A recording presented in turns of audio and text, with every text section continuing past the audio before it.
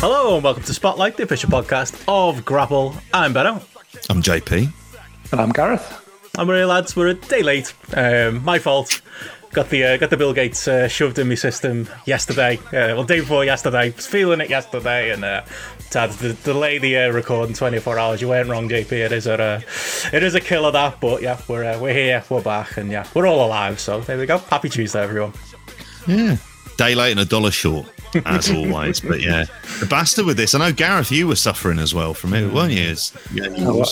I was in a bad way for 24 hours last week. Like I thought it was just the. I thought it was just the AstraZeneca. No, I thought it was the AstraZeneca. It was just like everybody who had the Zeneca was having a bit of trouble with it, but then everybody I knew who'd had the other has been fine. So you must just be weak, Benno. I was feeling better about myself then. Look, I live my life tired, Gareth. So for me to be tired means I am actually tired. I was fucked. It made me feel bad though because JP got the. Did you get the Pfizer as well, JP, or you were AstraZeneca? AstraZeneca. Oh, right, okay, because you got yours and you were terrible, but you still did the show. So, you're a bigger man than me, what can I say? I just couldn't. It would have been a terrible show if we'd have recorded yesterday. Worth it, don't get me wrong. I've heard all kinds of rumours. People have said, if you've had the virus before, maybe it hits you a little bit worse, which maybe does stand up, I suppose, with Gareth, what you saying, it hit you quite bad, and a couple of people I know have had it hit quite bad as well, but still worth it, everyone. Go out, get your jab. Takes what, a minute, it's done, you're out, and you feel better. I'm hoping to I'll have 50% immunity soon, so it's all very much worth it. Are you all right today? Yeah, all right. I was knackered this morning, but it's kind of slowly gone away. So yeah, feeling good. I tell you, what you need is a nice warm bath. You beat me to it. That'll sort you out. You know what I did last night? Got a bath. Hey, I almost took a picture again. It was probably 1 a.m. as well. I was in the bath happily. I had some muscle soak in there as well to help my aching muscles, which is the other side effect of taking the Pfizer vaccine. So yeah, it was a good old time. But no, I did laugh at your picture from the weekend, mate. So you had a good weekend bath yourself. Oh yeah, as always. What a nice start to the day. Just lie back, nice warm bath, brew, read a good book. What more can you want in life? That's going in the episode images now, right? Oh yeah. Well, to be fair, I was looking at the impressions on Twitter that had seen it, and I was like, why did I put this on Twitter? This many people have seen me in the bath. Great. On a hiding to nothing for that one. What territory are you on, out of curiosity? What one are you reading about? Oh, I'm on about chapter 5. So it's just when McMahon's starting to buy Los Angeles. So it's when he's sort of getting his first grip into one of the other areas there. So it's all just starting to take shape there. But yeah, definitely. I'm loving this so far. I think I think it's 4 or 5 chapters in anyway. But it's a good read. Have you read it before? I've got it, but I haven't read it. The last one I read was the book about it was the Keith Greenberg one about the Bucks and the rise of the kind of indies, which I'm not sure how historically accurate it is, but it's a fun read if you want to read a kind of version of those headlock. What was the Mike Mooneyham book that was about Vince McMahon? Was it Sex, Lies and Headlocks or something along those lines? Yeah, that kind of fun read. But yeah, are they a bunch of bastards in LA? Normally aren't they? Most of these promoters back in those days, they're just all a bunch of bastards. But this guy, I think it said he sold the territory to McMahon for £500,000. He sold some other part of it to McMahon for £500,000, and they did a deal where McMahon was just basically paying that off $1,000 a week. And I was thinking what a fucking moron does $1 million deal and does it on the basis of I just want $1,000 a week for it. I don't know. It's a bit not great. It worked out for him in the end, I'm sure, but it just seems a bit I think you. That doesn't sound like the best setup that you did there, mate. Getting rid of your entire livelihood and just chipping it away a little bit once a week. What if McMahon had gone tits up a year later or something like that? You'd have been out of your ass with nothing. But no, it's fascinating stuff. It's just just again, obviously, just the background of all the inner workings there between the promotions going, through the 60s and 70s, and just looking at obviously the way the business operated and how fucking shady it all was and things like that. It's fascinating stuff. I had read a fucking history book by J.P. Houlihan ringing in my ears as I was reading it. I was thinking, yes, there's a few people who could have a look at this. Definitely, definitely give a more true history of wrestling than Jim Smallman's book. Anyway, I'm sorry, I love you, fucking hell. It's mad the way people think that. When we talk about AEW later, people think that spot's like some sacred thing. When it's like, no, Ric Flair was wrestling again for Impact 6 months later. It meant absolutely nothing. Yeah, he was bleeding with his trousers around his ankles. He was. I mean, trust me, it's a massive fall from grace. Anything for a payday, and bit of limelight for old Rick. Not the first time his trousers around his ankles either. But to be honest, I didn't realise you actually read it, Gareth. I just thought it was a prop. I thought it was a well orchestrated picture. Your hair looked good. It looked like you'd done your hair a little bit. The bubbles looked particularly well formed, like they were covering things up and stuff. And then you just had the book. I've got a whole load of wrestling books here I've never read, so maybe that's just me. I'm projecting. No, the only set up part of it was the bubbles. Definitely, I was definitely colouring a few rolls and things like that. Who took the photo? That's what we all want to know. Wow. Oh yeah. No, Sarah was definitely up for promoting the idea of a nice warm Saturday morning bath. She was definitely pro morning baths. One of the few who was on my side, bizarrely enough, listening to that over the course of the week. But it wasn't that stage. Didn't even do my hair as much as he thought my hair looked that's done. all I'm saying. So, there you go. there you go. The bath makes your hair look good as well. Another one for the tick list for the bath. There you go. Yeah, it made me laugh. You did have some defenders though in the comments. Some people who are partial to a good morning bath. So you're not alone. It's how about a bath of beans? Fucking Christ! I'll be the bean eating grapple fucks. Is that us? There we are. That's us. I still don't see the issue with eating beans. Beans and ages. Beans are great, aren't they? What's wrong with beans? Versatile. Have them in any meal. Have them for breakfast. Have them for tea. Different types of beans. Yeah. You can get a bit fancy with it. Get yourself some pinto beans. I don't see this big issue.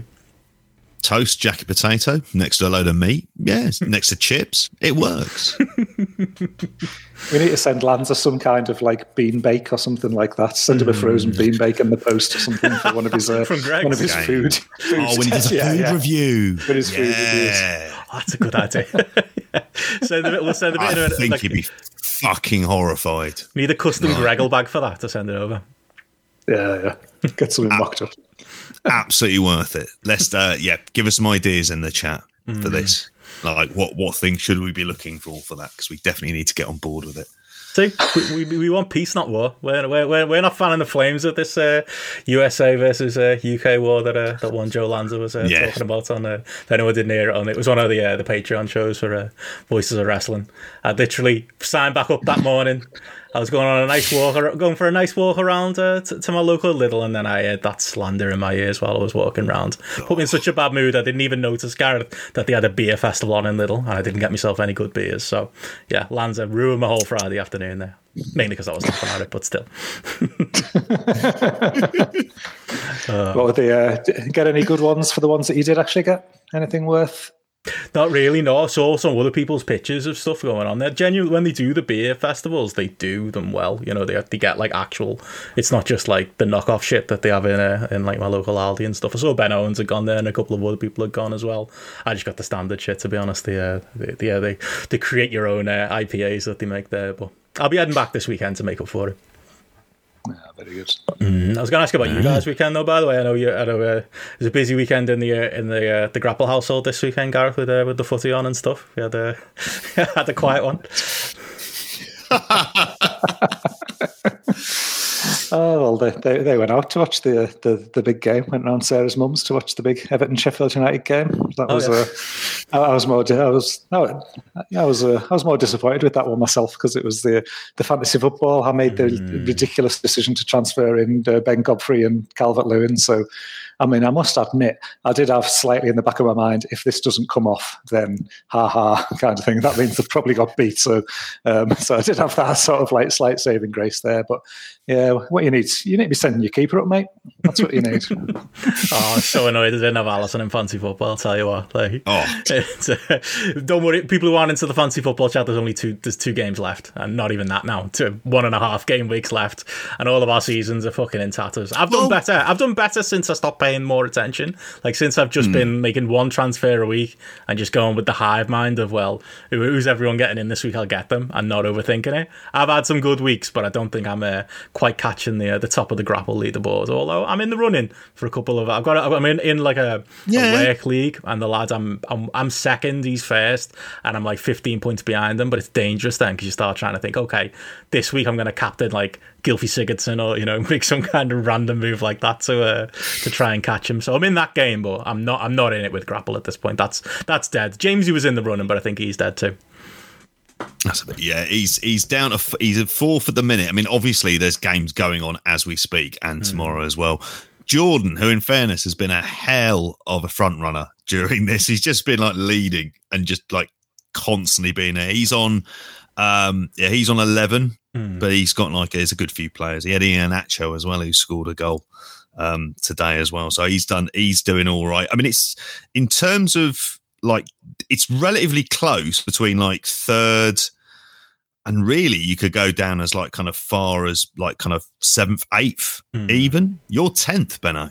You've had a great few weeks. I'll take top 10. Top 10 finish is as good as I can hope for at this point. I'm 19th. Gareth is 22nd at the moment.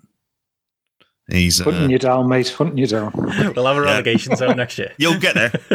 You'll get there at the moment. The relegated, it'll be the people who've just stopped playing. So like Elliot Harris there, he's got Ceballos in his team, so I'm just assuming, and Aubameyang as vice captain, and Tierney in defence. Okay, that makes sense why he's bottom. Oh yeah, he's completely given up on that. We'll have a prize as well for rock bottom next year. Yeah. Yes. Well, do we have to do prizes for this? Jeez, this got out of hand. Yeah, we could do. We could potentially do one for the Euros, couldn't we? Like that's coming up, you know. It might tie in with something else we maybe think of as well. That'd be the other. Yeah, that's the kind of bigger thing. But keep them peeled. or we'll say on that one for the time being. It could work out, but yeah, all to play for in the Grapple League, like you said. Jordan Steins, Dave Barker, and Rob Reed are gunning it out at the top. I think it's pretty much Jordan's to lose. I think he'd have to lose about 60 points worth of ground to lose to Dave Barker in second. But yeah, good work, mate. We'll have to sort something out and reward you for finishing first at some point. But yeah, yes, we'll have our own league next year. We'll just have the 3 of us against each other. And do that way. That's the only way we can compete in a grapple league. But yeah, how about you, JP? Did you get up so much at the weekend? What did I get up to? Not really a whole lot, because it kept on pissing it down every kind of 15 minutes. It was very weird. I enjoyed the second half of the FA Cup final. I thought the VAR stuff was funny for the first time ever. Like, I will say, I had a good fucking laugh at that. I've been watching a lot of Black Mirror with the eldest. I've been going through that like from the beginning as well.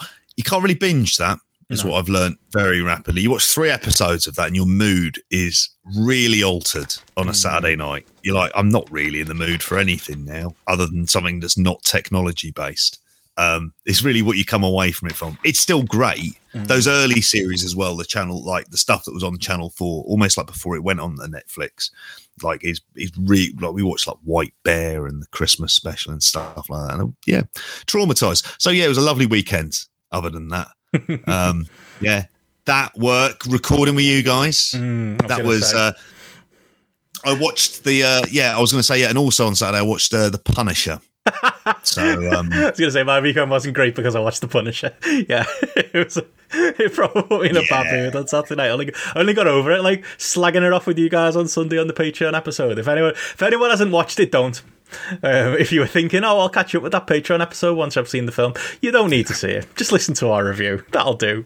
Gareth will fill you in with some Punisher history and lore and stuff, and yeah, you get me in law. You're the Love Punisher. the law. You're the comics and Punisher expert, aren't you, Gareth? I'm not having that expert title thrown at me. No. You're the comics correspondent. Yeah, we did. Had a slight piece of knowledge compared to you two. I think it was that. But yeah, I'm not been tarred with that expert brush. I'm not having people coming at me, correcting me. Well, there was a lot of fun stuff, especially when we got into Turtles 2, Secret of the Ooze, which you'd watched both Turtles film. Now that was a good time. I enjoyed that on Saturday night. It was shite, but yeah. First one was definitely better than the second one, which I felt like I said to you guys on the podcast, I had to see the first one just to ground myself, understand the Turtles backstory. You can't just jump into the sequel like fresh, JP. You've got to do your homework. But no, it was fun seeing Kevin Nash as Super Shredder. Came along with it. He's had a career as that man, and as we said there, and we said on the weekend show, I think we're gonna have to double dip on this one. I think we since the Patreon vote we had last week, we had a couple of really good other suggestions for Kevin Nash movies with other wrestlers in as well. Like I say, there's definitely miles and miles of stuff we can do with this film club idea. Oh, there's loads of directions, and especially with Kevin Nash, it's trying to find what he's like. I mean, effectively, are we killing time until COVID-19 invasion comes out? I'd be kind of game for that, because it feels like that needs to be watched regardless. Yeah, I don't think we'll have a vote on that one. I think we're just watching it. Just watching it. The definitive movie of our times covering the COVID-19 era, starring Kevin Nash. I feel like that's what that's going to be. We can leave it all behind. We should try and organise a screening. Yes, that would be a good idea. Should. Do you reckon he'd come? With its... Yeah. How much for the right price? If we pay him. I was going to say, if he's got them first class tickets and that, he'll be over. Free popcorn, red wine, bit of scran. He's game. He'll sit there and he'll talk some NWO stuff in the middle, and you go, "All right, yeah, fair enough." You're a lovable arsehole, mate. That's where we go with this. But yeah, good old Big Sexy. What were the other one? No, a film that I would advise nobody to watch. Clippers. Truly awful. The front cover clearly lies about the amount of Kevin Nash material. A trick a lot of studios seem to use. Mate, the front cover has him standing up. I didn't see him stand up once. Like, not like standing up. Then, yeah. Yeah. Like, he was sat in the back of a car. He was sat in his arse, which is like, God love you. He honestly thought, I'm not even getting up for these. Like, it sounds fucking terrible. Awful film, terrible protagonists, action film. Like, just an awful, awful film. Yeah. Clippers.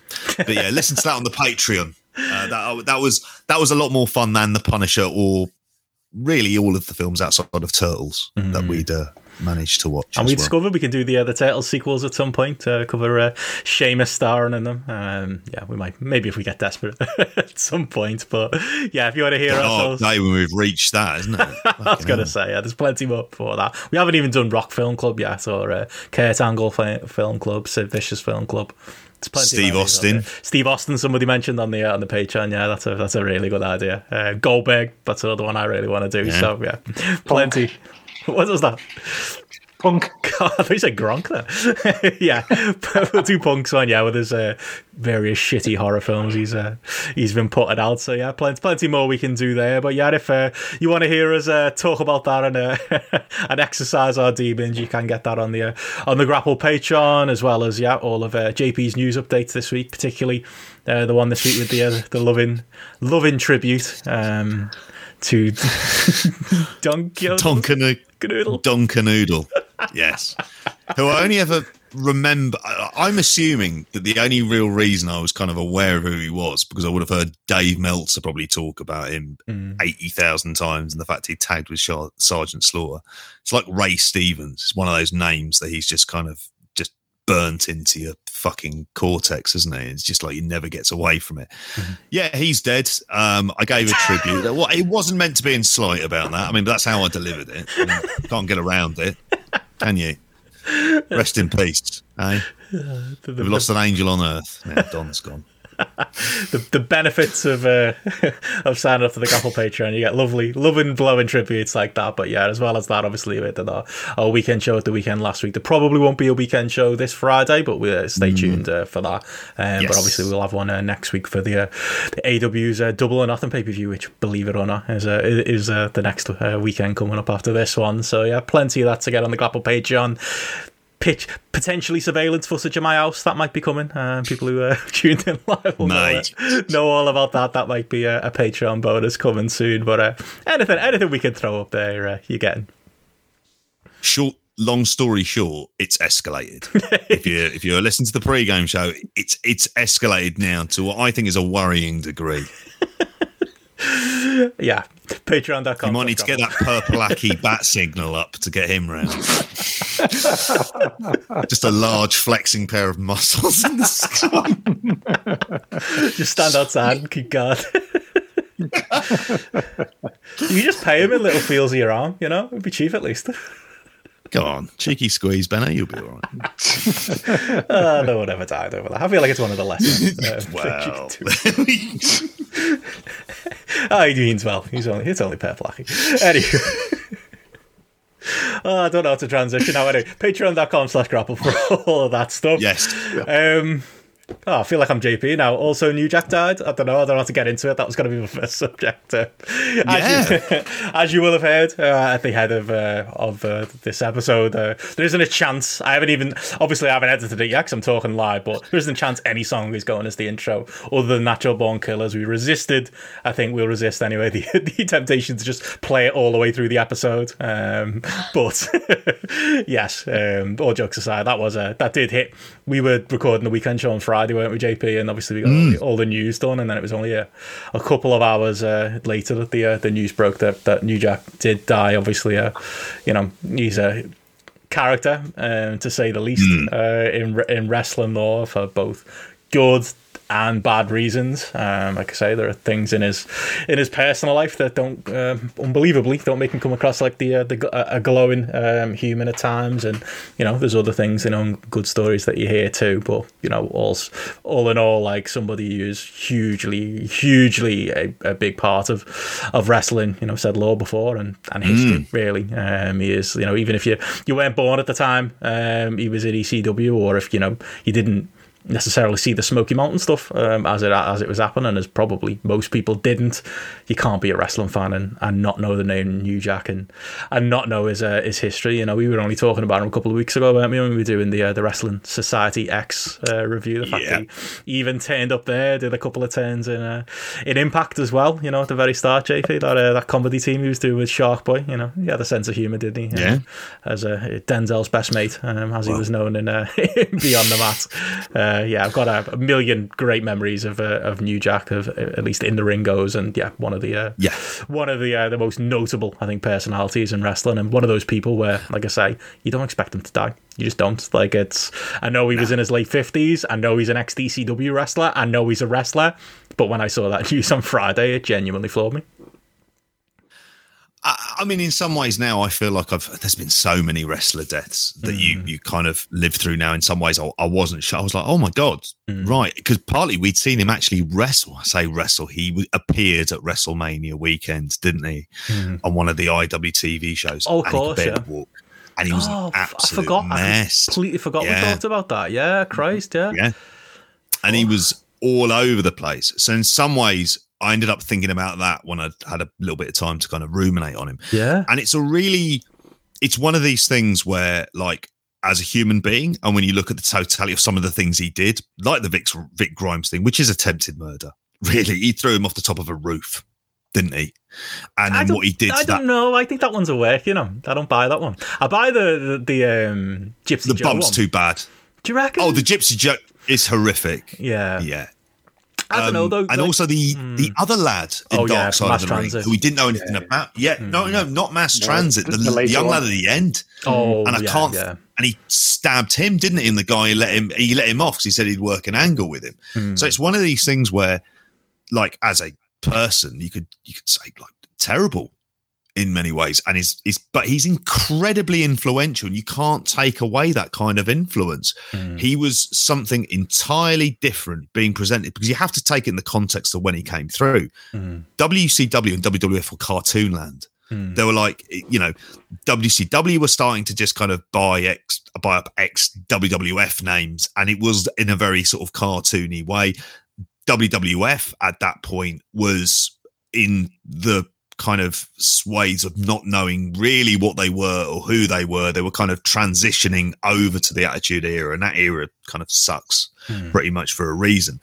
And so a character like New Jack was completely different, because I think, and where the appeal for me was I didn't get this anywhere else, this kind of character who appealed to me as a teenager, whereas Duke the Dumpster Drosy and, like, you know, what was the stable that Kevin Sullivan had in WCW that was up against Hogan for like fucking years? The Dungeon of Doom, that's it. Like, that kind of stuff was an absolute nonsense. Whereas for like New Jack, there was a kind of realness and authenticity. And we're going to talk about the Nick Gage documentary later on. And I think there's a kind of very much a similar theme of this is who he was. And I can imagine at that point in time, if you are a wrestling fan who's black, and you're seeing the way that wrestling has historically treated non-white characters, and you see a character like this who is kind of completely different, you know, that's going to have like an enormous influence. And in terms of the aesthetic around him as well, something like Natural Born Killers, just playing throughout that kind of blurring, like ultimate blurring of music and a match. It's like the one time that it really worked, because if you take away that music, really, what is a New Jack match? And for the most part, it did just like terrible matches, really. And so he just kind of created something that's never going away within like the industry. He's someone who isn't going to be forgotten about. I mean, there's various other people. When you're thinking ECW and you're thinking of that kind of top tier of people who stand out, New Jack's there. And this is someone who was never going to be world champion or anything else like that, because belts in essence never kind of mattered for it. I mean, completely unique. And I'd recommend everyone to go and watch the Dark Knight of the Ring episode. And I'm pretty suspecting he bullshits his way a lot through that. But like, what you're getting there is the kind of unadulterated of the kind of good and bad of New Jack. Yeah, it was funny because obviously with this news coming almost like quite soon after watching that Brian Pillman documentary the other week, and it just had me thinking about this whole thing of, you know, the loose cannon Brian Pillman and that character that he created, and, you know, with it was something that he was piecing together and thinking about. And I'm thinking like, no, New Jack was the genuine loose cannon and was fucking living it. You know, he was someone who, like, if for me, it'd be someone where if I was at a show and he was there, I think I'd have genuine fear when it was like him coming down to the aisle, whether I was 18-year-old or I was 40-year-old, I wouldn't want to be on the fucking front row or up close or making any eye contact or anything like that. You know, it was just someone where his whole character and personality and being just, you know, the volume was just turned up to the maximum and just cut through in sort of such a strong way. And I think it's probably testament that when you think of ECW in that time period and how much of it was, you know, how much of it was going on in ECW at the time and how much of it felt a bit underground and things like that, ultimately all of those guys ended up having their little WCW run or their WWE run and things where they, you know, they were almost catapulted into that, you know, mainstream audience and kept an element of their act and things like that. You know, clearly he didn't, but yet his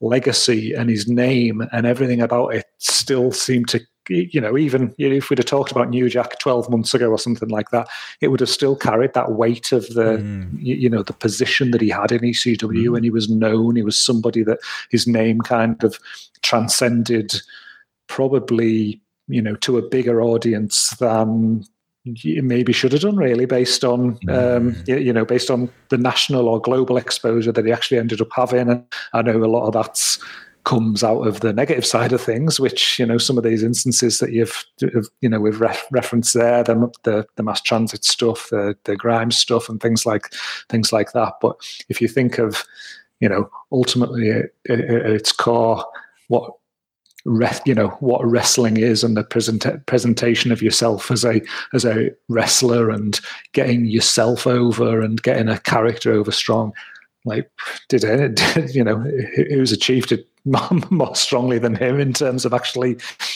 leaving his mark on who he is, and having this kind of like indelible profile of a character beyond that. And again, is someone who, from a wrestling point of view, not my cup of tea. I can certainly leave a lot of the bullshit, that goes along with it behind as well. But if you think of someone who's just an icon of the era, an icon of that style of wrestling, an icon of that underground shift and change in the way wrestling was presenting itself and viewed in the late 90s, like you said, JP.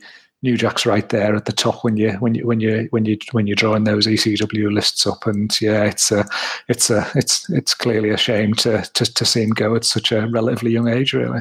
Yeah, it's funny because, like, for me, like, being a gangster rap fan, and the fact that he was coming out to like Ice Cube and Dr. Dre, one of the greatest rap songs of all time, never mind the best entrance themes of all time. There's not many songs you can get away with playing on loop for sometimes half an hour at a time, but that's the one I think you can get away with playing on loop.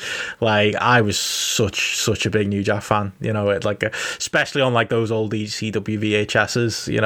It was always a great thing as well. Like, I'd be buying random ECW videos, mainly because, say, Jailer and Rob Van Dam was on one, or because Tajiri Super Crazy was on one, or whatever. And this is even in the later years. And I'd always be, anytime there was like a shit match on one of those tapes, you'd just be sitting there hopeful. If that gunshot goes off, a Nacho won't kill him, and New Jack's gonna come out and just clear the ring of these fucking jobbers. And 9 times out of 10 it'd happen. Like 9 times out of 10, it'd be the same shit. He comes out with the song, shopping cart full of weapons, batters a load of people, staples a load of their heads, does a little bit of a jig and a dance, and then at some point climbs up somewhere high and jumps off. And that was the formula, and it fucking worked. It was like, and this is later in his career, never mind, the earlier stuff he did where he was, genuinely one of the best promos in the world. If you haven't seen the promo, obviously there's the famous OJ Simpson promo when he talks about, there's a nice one, OJ, what does he say, there's 2 less of them to worry about. That one, the one where Smoky Mountain of all places. Smoky Mountain, and then the one where Mustafa turned on him in ECW. That's a killer promo. He had so many of those killer promo moments. But if anything, like maybe like his best work, if you were going to say traditionally as a wrestler, was that stuff where he was a heel, because then once in ECW he was just so beloved, you didn't so much get that stuff. You still got like dangerous feeling promos, and he had that star presence and vibe, but you didn't really get the tippy top material maybe you got like earlier in his career. But he was still so entertaining, and he had so much to offer. And I made the joke there about the line from Beyond the Mat about him being he might not be Denzel, but he could be his best friend stuff.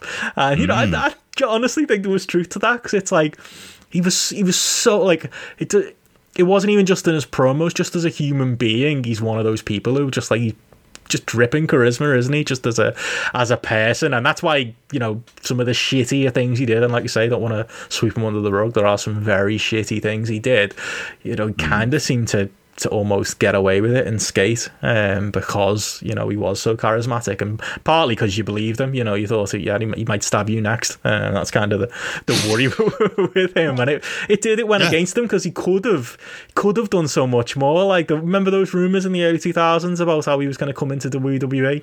I think Shane McMahon was high on him or something was the rumor. I always remember like I wasn't reading the Observer at that point, but I think I was definitely like following 411 Manias or 411 Underground Wrestling at the times, like copy and pastes, talking about how he was going to be the man who stabbed John Cena in the club with that whole Jesus angle, all of that. Like, I was buying that hook, line, and sinker. And the old wives' tale goes, doesn't it, that he came into a WWE tryout, cut a killer promo, and then they put him in the ring and he couldn't wrestle a lick. But that's WWE's fucking problem, they can't find a way to use someone who's as good at promo as New Jack. And there were even, I think, did we talk about it when we did the Muhammad Hassan episode, that there was talk of bringing him in as a mouthpiece for those guys and being like, the black Muslim type. Again, that might just be, wrestle's own nonsense or whatever, but I remember that being a story too. I would have done it though, JP, just to get him on telly. I would have taken it. Honest, could you imagine that? Could you imagine if you went, right, with gusto, I will dive into this role? He'll get him kicked off network TV, and again, it would just add to his legacy, wouldn't it? He would just say things that are just horrific. And he might have really stabbed John Cena, to be honest, if they'd given him that role. So yeah, sounds that dangerous. You never know.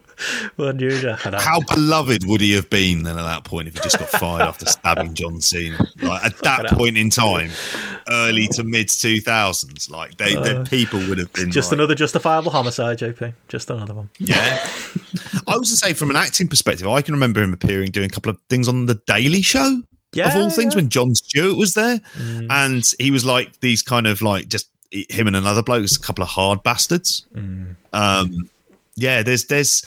There's a lot of New Jack memories. You mentioned about the promos. There's one I remember him. It might be one of the first kind of clips I saw of him was it was him talking about like him not going to WWF or Eric Bischoff. Okay. Fuck Eric Bischoff. I don't know him. Like, I'm not. It was just like, and you're like, I want to see more of this guy. And even though you describe him as he basically turned into 911, just an elongated version. He came out, he'd clear a load of jobbers, he'd smash up the ring, be entertaining.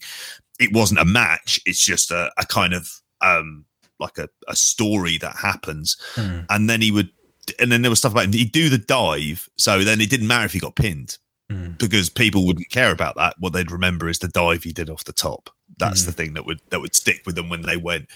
And yeah, he was right. Him and Spike Dudley, the stereo dives they did at Living Dangerously. Oh yeah, that was always a great You look clip. back on that is mental what they did. Like properly mental height onto frankly like a hard like flooring with just a table. And Axel Rotten lying on said table. I mean, like, you're running God knows what kind of risk, or Jack Victory or fucking whoever at that point in time. Yeah. And also in his match, you could put him up against anyone. It didn't matter how good they were for the most part, because he was just going to hit them with the fucking guitar or trying to play it or going on the keyboard. Or appearing in photos with Terry Runnels with her having bladed her forehead. That's the one that always springs to mind for me as well. When he was like dating her and having her like having her, you just think, what a fucking bizarre scenario that was. But it's just one of these instances where he just seems to be kind of like omnipresent and just seems to just pop up in just different environments and different scenarios over time, just doing mad shit. And definitely, I think when you're if we're ever on a top 5 show or something like that, I think you've said, Benno, of like doing like the top 5 like craziest people in wrestling or something like that. I think he's someone who's certainly going to be in the mix and up for consideration, because the list of stories that you could sit down and regale now, we could easily do a whole show on him, couldn't we? 100%, and yeah, just you could even like Liam said there, he had a top 10 entrance theme, but also a top 10. Yeah, he was top 10 as far as shoot interviews go. So as far as stories go for a show like that, we're not going to be lacking in them, are we? And yeah, like I say, I just love you into his dying days. 100% work those Dark Side of the Ring producers. Like that was like, there was half the stuff in that documentary was just like, I think New Jack's had you on a bit here, lads. It was mainly the Vic Graham stuff and stuff like that. But yeah, he's he's just someone you never would have expected. It just feels weird. He feels like someone you wouldn't expect to die, but ECW guy in his 50s probably shouldn't be that much of a shock. But yeah, obviously I know he had a lot of public spats, didn't he, JP, with his daughter who's trans, and I saw a post on Twitter about how, he was still my dad type of thing. So I thought that was like a nice bit of at least closure, for the family and such. And again, we're not saying he's the best person in the world. If anything, we're saying the opposite, aren't we? But you can't understate like what a huge character he was in wrestling. I was going to say, what would be the thing to do? I mean, I know he's as a person, like not good. What does that mean? You'd ignore him? No, like he is a big part of wrestling history and a bigger one. And because it's one of these things we were speaking about, like the Brits abroad stuff, and part of the categories when you look at people is what is the influence? And I think the influence of him is enormous. It's bigger than what it is, and it goes beyond the kind of deathmatch and stunts. I think it's about a presentation of realism of who you are, of being really to kind of like.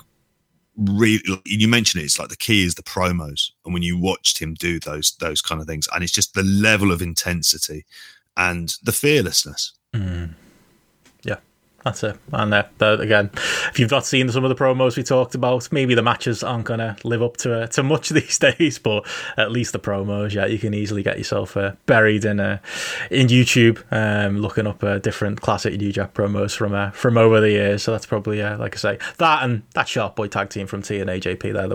They're the ways to remember. I'm sure he'd appreciate both. But yeah, I mean, I suppose moving on kind of slightly, but not entirely, really. I think related to that, you mentioned before, JP, the Nick Gage Dark Side of the Ring came out this week, and what a weird week for that to come out, because you can't help but see some parallels, can you? Like, as far as, like, big personalities who, like, people believe in, who, with questionable, maybe criminal backgrounds, who, somehow, become like mega popular baby faces despite their limitations. I think there's an argument there, isn't there? I don't think it does Gage any favours to say he's like a modern day New Jack, but in some ways he kind of is, isn't he? And yeah, it's I suppose it speaks to his appeal, doesn't he? That like someone like a Nick Gage can get over, even with someone like you, JP. You hate death matches, and I know you're a big Nick Gage fan. I saw you wearing your Nick Gage t-shirt on Friday as well. I know it's in the wash.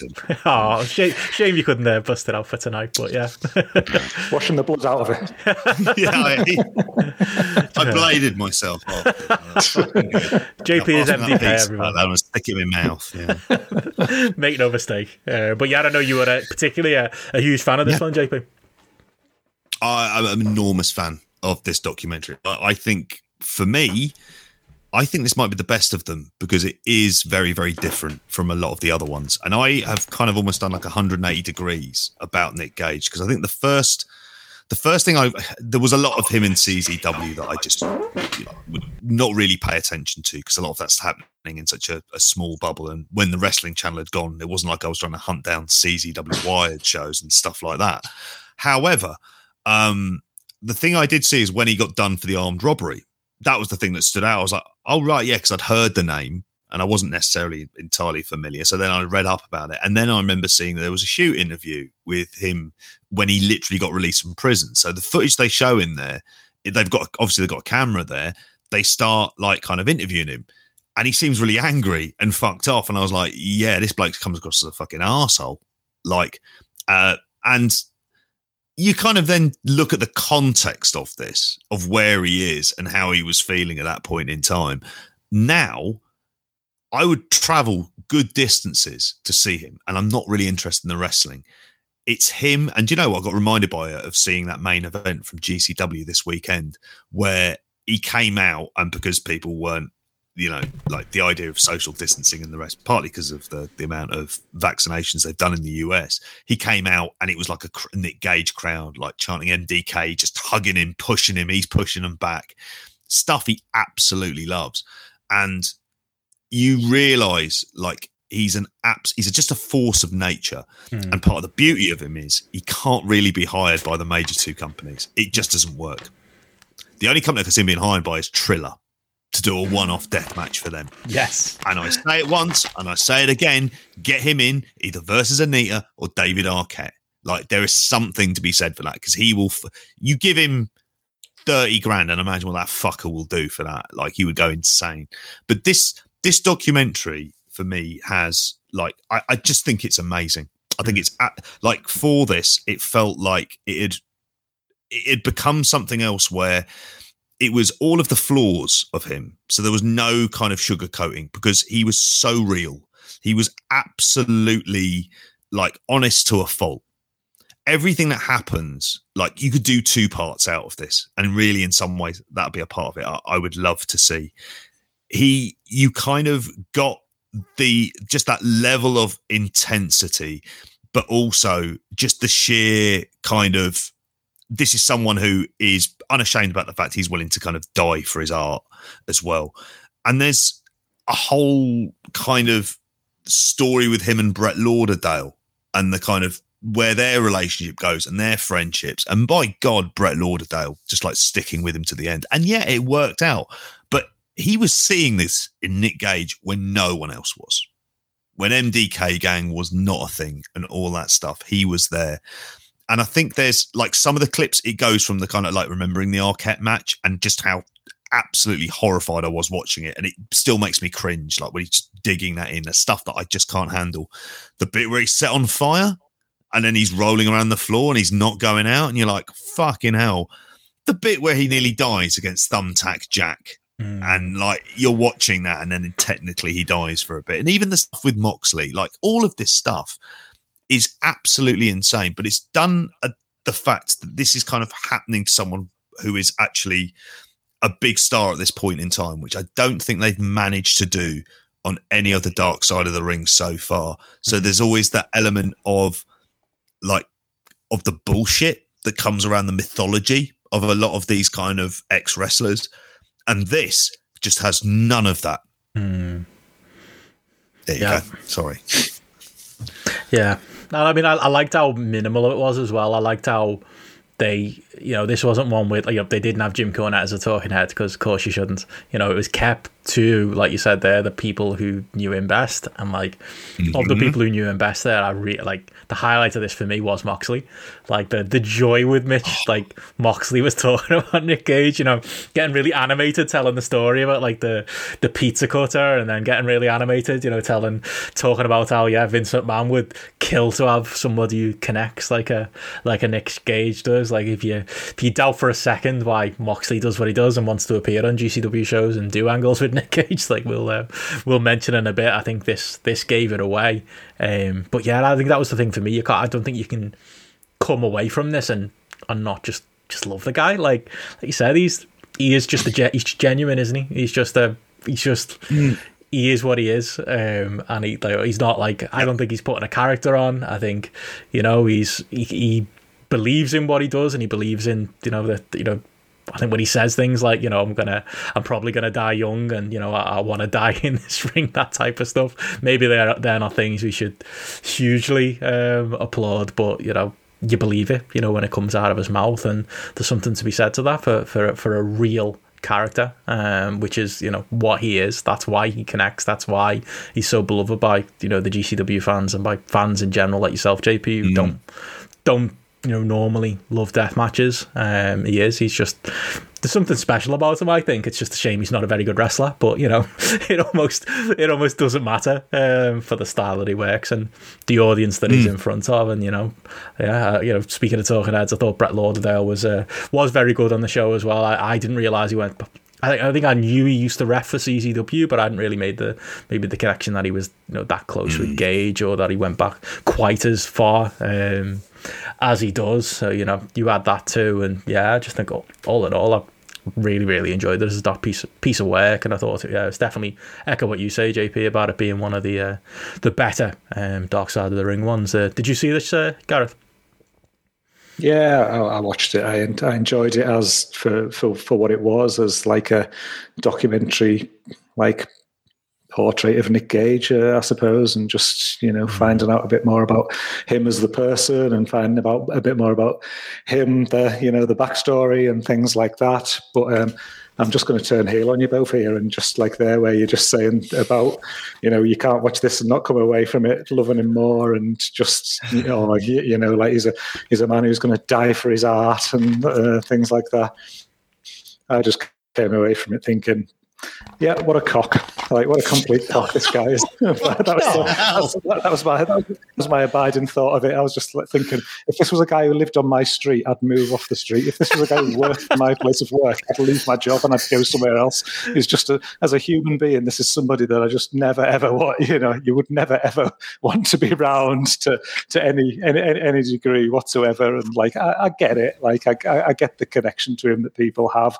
I think people describing him as a big star and things like that, I think I'd dispute that. He's maybe a big star in a room full of 100 people in, in Ybor City or something like that, maybe. But yeah, I don't think I'm putting him over as a big star by any degree. He's got charisma at that level. But yeah, and when it comes down to it, the fucking shitty matches, like that I just can't, I can't bide any of that bollocks. Yeah, the 4.5-star match last year, mate. Come on.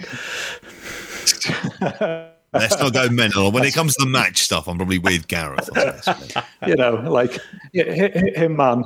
There was literally nothing. There was zero likable about Nick Gage, the human being, to me in that documentary that I saw. For nothing at all cut through in the slightest that warmed me to him. In fact, it was probably someone who, prior to watching that documentary, while not loving him, I was warm to him, and I liked the idea of like what he's achieved at the level he's achieved and the buzz that he's generated and how he's done it. I certainly respected and that side of things. I did. Obviously, I knew the history of him going to jail and things like that. But I think just hearing him talk, hearing his approach to certain things where you're taking certain liberties and things like that in all walks of life, whether it's in wrestling or outside of wrestling and various things. I was just like, what a cock, bellend. Like, it's just, I was like, yeah, he's gone from, yeah, fine, Nick, fine. Appreciate your, how over you've got yourself. But now I'm just like, yeah, don't want to see this guy succeeding on any level. Stone Cold Gareth. Wow. I mean, I don't want to live next door to any wrestlers, so I don't know about that. I definitely don't want to live near Nick Gage. Good rule. He'd take care of me phantom dog shitter, but other than that, I don't want to. I don't think I want to live in the same street as him. But would you not be in the front row with us if he ever passes the criminal background checks to make it over to Liverpool and he comes through the crowd at TNT? Are we not going to be front row pushing him back now? You're not going to be involved? I'll be stood at the back, mate. You never know. He might whip a pizza cutter out of his trunks and just decide to have a go at my tongue or something. You never know. Christ. Well, Gareth's what you do with our cat then. That's what we learned today, Gareth. JP.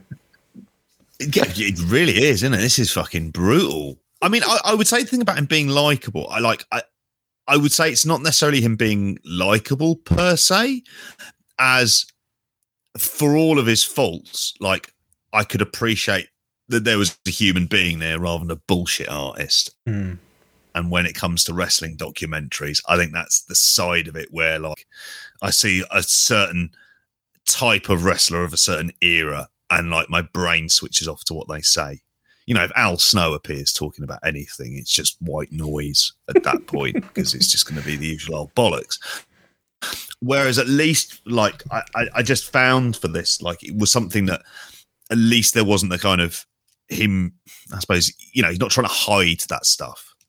Whereas, there wasn't like this, like, if he started talking about Jesus and stuff, I'd have had no time for any of this because that's the kind of shit that rubs me up the wrong way. Whereas for this, there's none of that. Like, in some ways, like the redemption story stuff, there really isn't any of that stuff. It's just like he's going to end up, killing himself and, well, not killing himself, but end up dying younger than what he should be. And there's no kind of getting away from that. And I think in some ways, it's the kind of story that probably should be told about wrestling and wrestlers of, like, this is the way a lot of it can end up, that this is the way you make, you end up doing death matches. You can't really be signed by kind of big companies. The paydays themselves are kind of limited at that level as well to a degree. So he's going to continue doing it. I mean, he's not going to have some sort of Keiji Muto style phase in his late 40s where he's like, right, I'll start working a good ground-based style like he did in 2001 All Japan or something, which is a kind of change of character. Although I would pay to see that.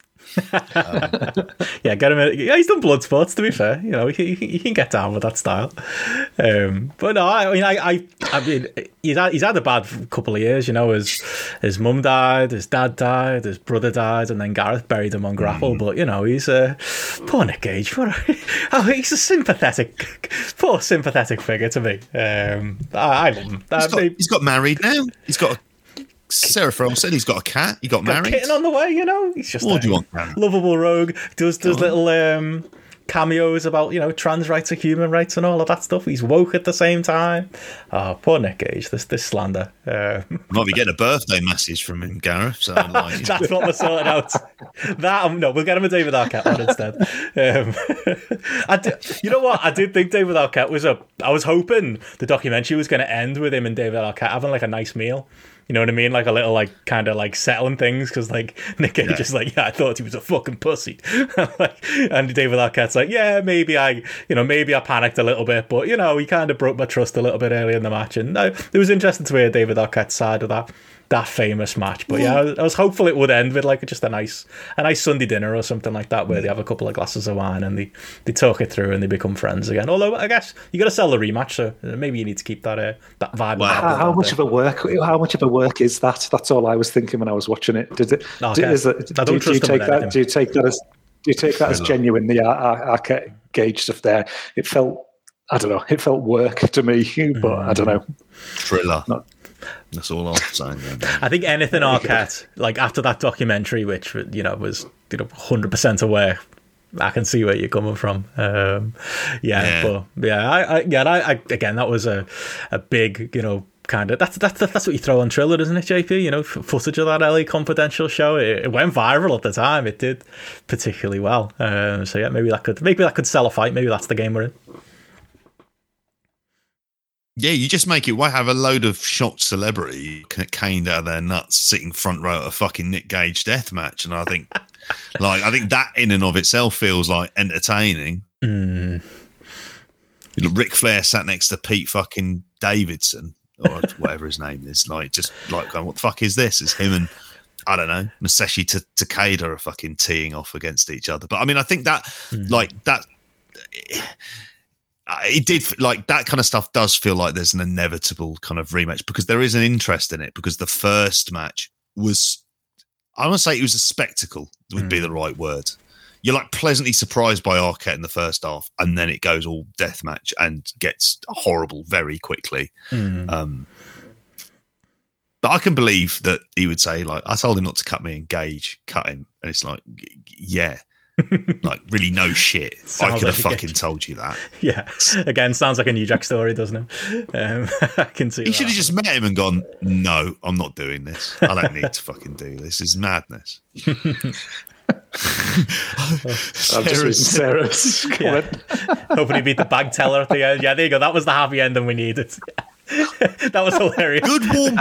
Like Brett Lauderdale was saying, he goes and robs a bank, and it's the one day he doesn't wear a mask. It's like, well, it's such a big, like, kind of trackie he's wearing. He looks like a fucking Teletubby with a beard, doesn't he? He's like wearing a big blue fucking trackie walking up to the counter. Yeah. With his hand staring up at the camera, which, I mean, again, I'm not an expert in bank robberies. I'd say that's a no. Like, wear a mask, you know. Well, lesson one. There you go, Nick Gage. A lesson for everyone, both in how not to live your life and also how to not rob a bank. But no, if anyone hasn't checked it out, it is worthwhile. I think all of these Dark Side of the Rings wind up on YouTube, don't they? Or the various watch wrestling sites for those of us in the UK. I know the producers don't like that, but hey, get a better distribution deal over here, and then we can. It's coming on all four apparently, but it's always late. You could put them on there now.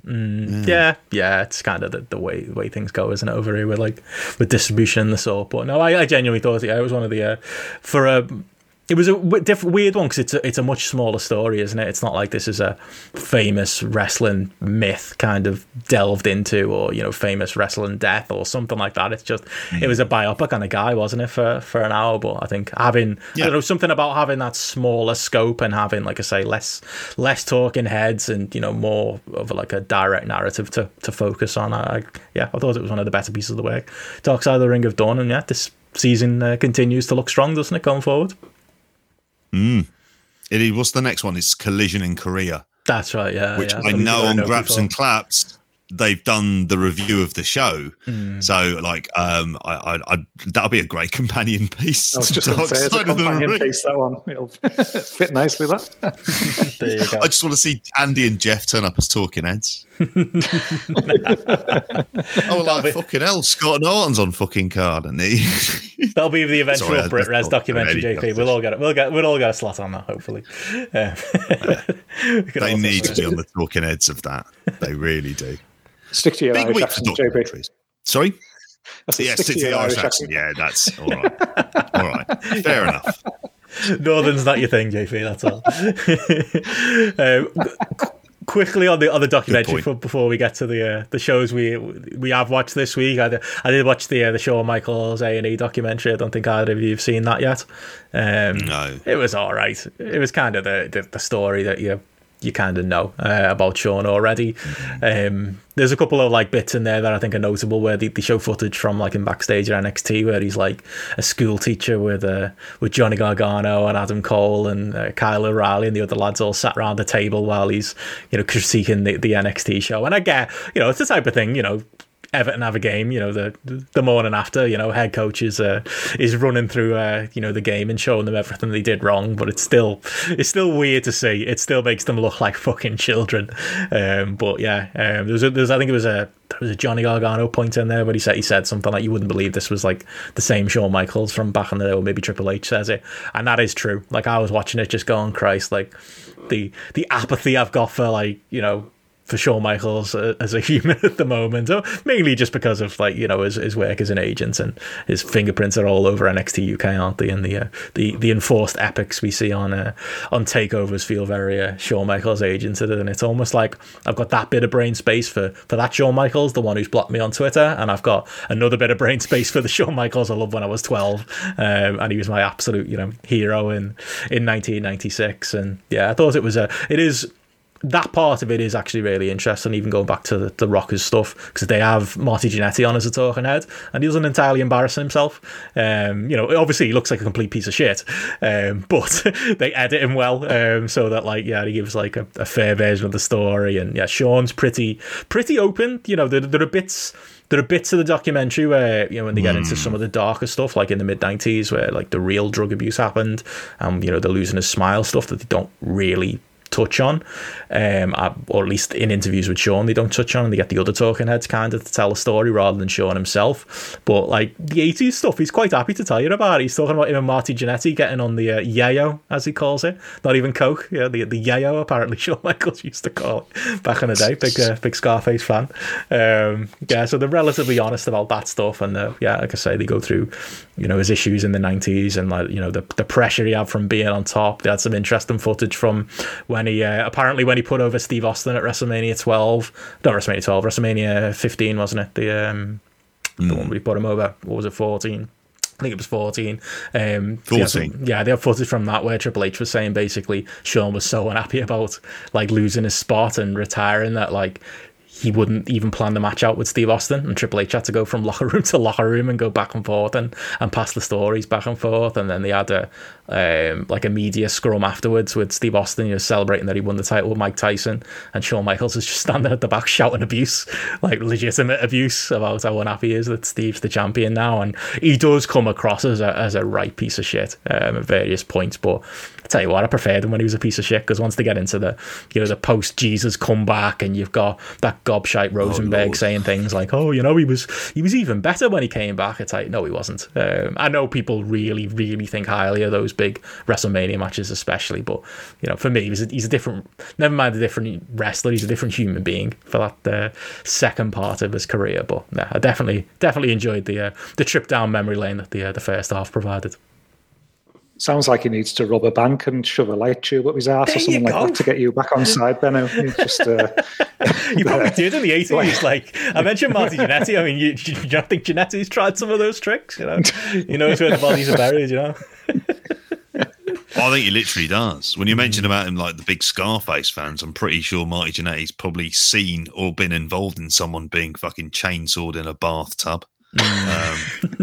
Watching on, I can imagine. Yeah, I think Ivan in the chat has pretty much got it right where it says Marty Jannetty, he doesn't exactly embarrass himself. A small victory. I think that's possibly the best way. Can you imagine how much? Can you imagine how much footage is on the cutting room floor though? Like you probably had 1 minute of Marty Jannetty not embarrassing himself, and then there's like another 2 hours behind it that are like, "Yep, can't use that, can't use that."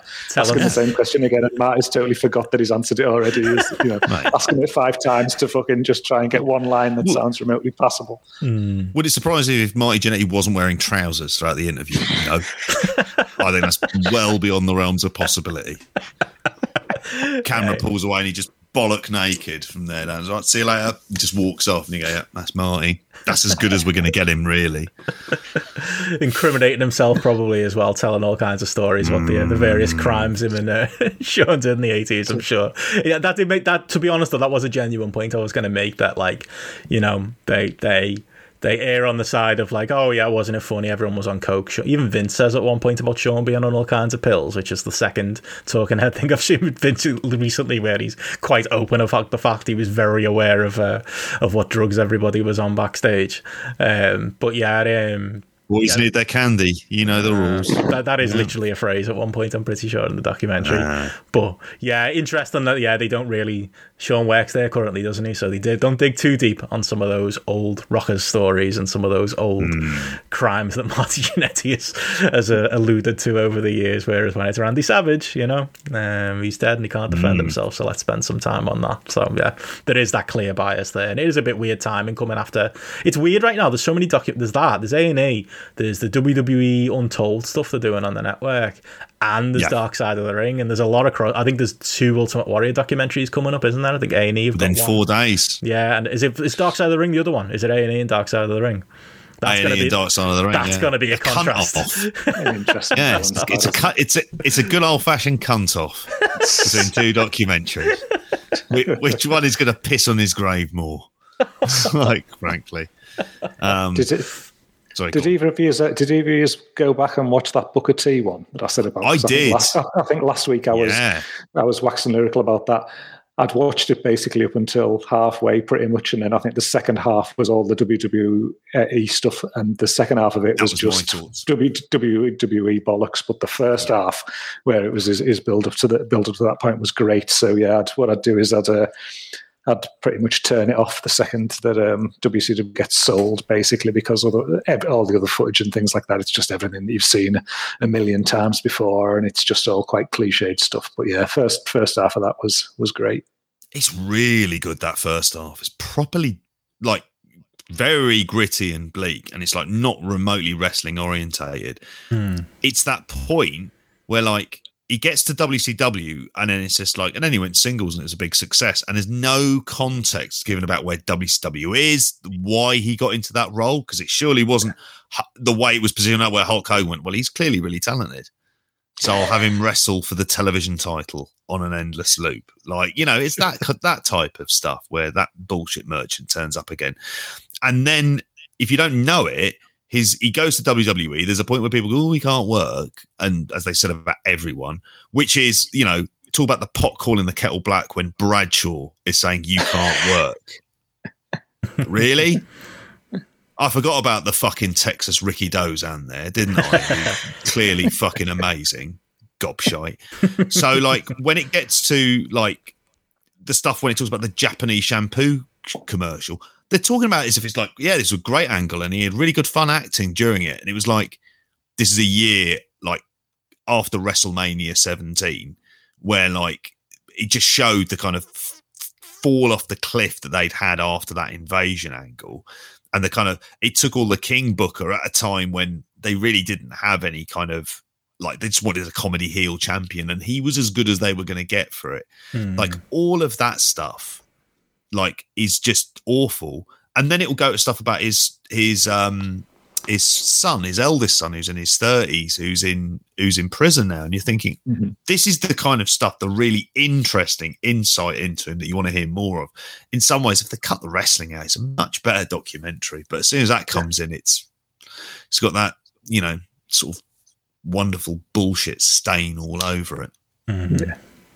Yeah, that's it. But yeah, I do think, like, say, the A&E ones have been really hit and miss. I think like there's elements of truth in there, like you say, and then there's elements of bullshit. And I think that the thing that stood out to me in the Shawn Michaels one was just like, it's almost like Dark Side of the Ring. You get in for all the things you can say about them. Your Meltzer kind of version of history, or like your, maybe even a bit of Jim Cornette sprinkled in, but mainly like your Meltzer wrestling historian side of things.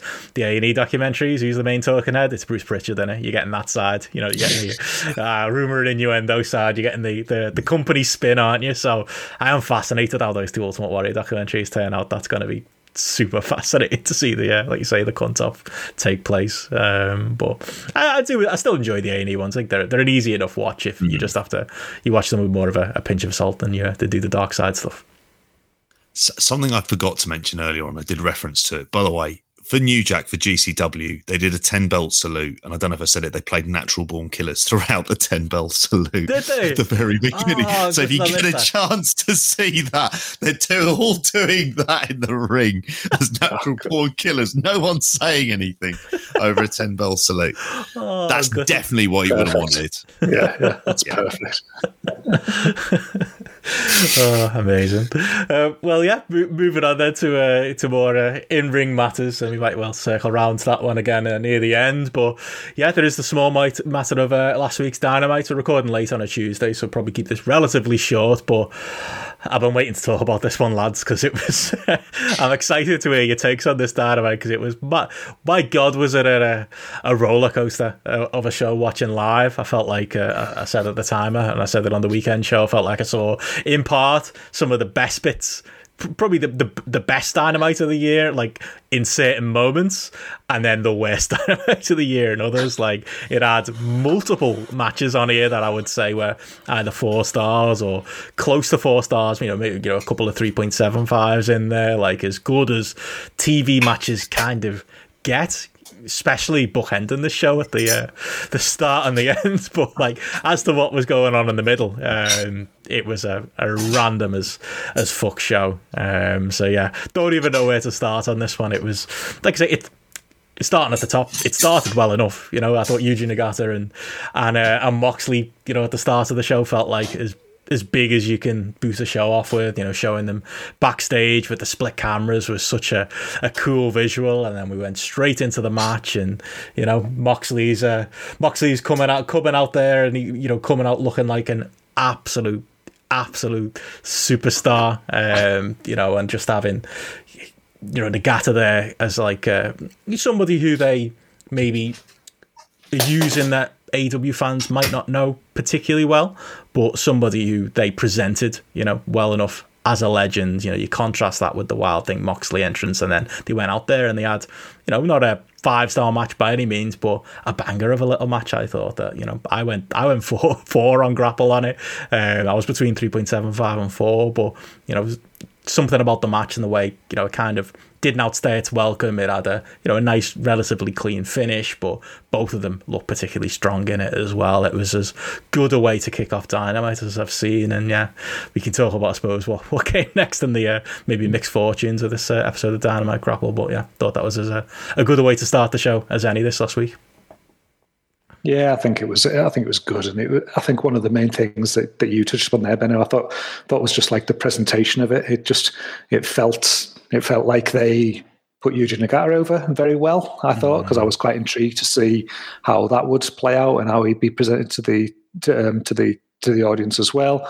I think the match felt, I don't know, it felt slightly bigger deal maybe than I thought it was going to feel like when I was coming into watching it. And then you're always, I suppose you're always intrigued when you see somebody like Nagata in this environment as well, how they are going to come across with the crowd and how their style might change and things like that. And like you say, I mean, I haven't gone as high as you. With it, I went like 3.5, but that was still a match that I massively enjoyed to open the show, and I just thought it just really got things going really well. You could definitely see sort of like the respect that Moxley had for Nagata as well in the way that they worked within in the ring, and the sort of the way that they went toe to toe in certain areas as well, and the way that he took certain things as well. I thought that sort of respect came through, which I enjoyed seeing that, and again, just as almost of just that contrast of being able to turn on American wrestling on TV and see a match like this on an American wrestling TV show, just like really refreshing again, and definitely one of the, for as much as we wax lyrical about AEW on a lot of different matters, this is the type of thing for me that's just great. The idea that you can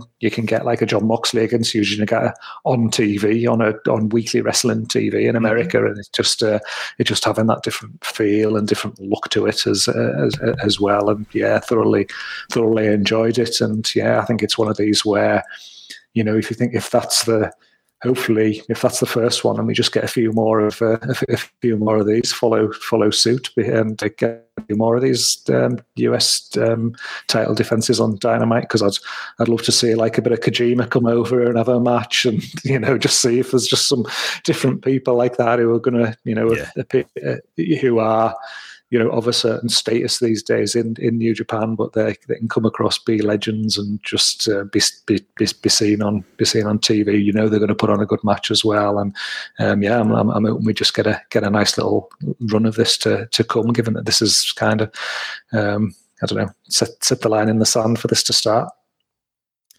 Yeah, I echo your guys' thoughts for this. I mean, I went 3.5 on this. I thought it was like a really good fun match. I thought Nagata got a lot more as well, which again comes back to the kind of level of respect that Moxley has for him. I have to say, just that use of the Trog song and using this kind of real music, inserting it more, that stuff kind of matters. Yeah, it really does, because if you put that on, there's going to be a certain audience of people going, "Oh, it's the Trogs." Like, and it's it's not the Atsushi Anita version, but at the same time it's a great tune. It's really memorable. People are going to start singing along to it in no fucking time as well, particularly like Double or Nothing. Do you think it suits him? Because I heard some people saying it's a bit slow for Moxley, but I think it kind of adds to his swagger. He can get away with it. You know what I mean? Yeah, it's slow for a wrestling team, but I think he's got enough going for him there. Yeah. You've got to wait for the kind of like the Wild Thing bits, Sorry, it can't all be fucking new metal, can it? Like every once in a while, like you can wait for a few seconds. They'll live. Yeah. So maybe it isn't the thrash metal version, in which case record it yourselves and send it over to him. I think it's a great tune.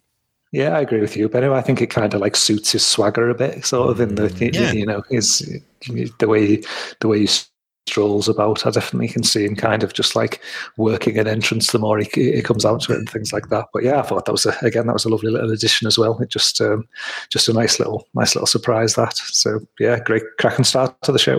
Definitely, yeah. And him coming out to that, Eddie Kingston hanging around behind him with his belt, it was like, the absolute coolest entrance and best way to start a wrestling show. And believe me, I'll get to the negative stuff. Oh, go on, JP. One really quick thing. Do you know that Ren Narita's on Dark tonight? Which I think is, again, a kind of little interesting development, because he's up there against Royce Isaacs, who actually was on the New Japan Strong stuff as well. And it's just a little more bleeding in, and it's interesting. And do you know what? If Ren Narita gets some reps on Dark, great. Not an issue. Get Clark Connors on there. I think it'd be perfect for Dark.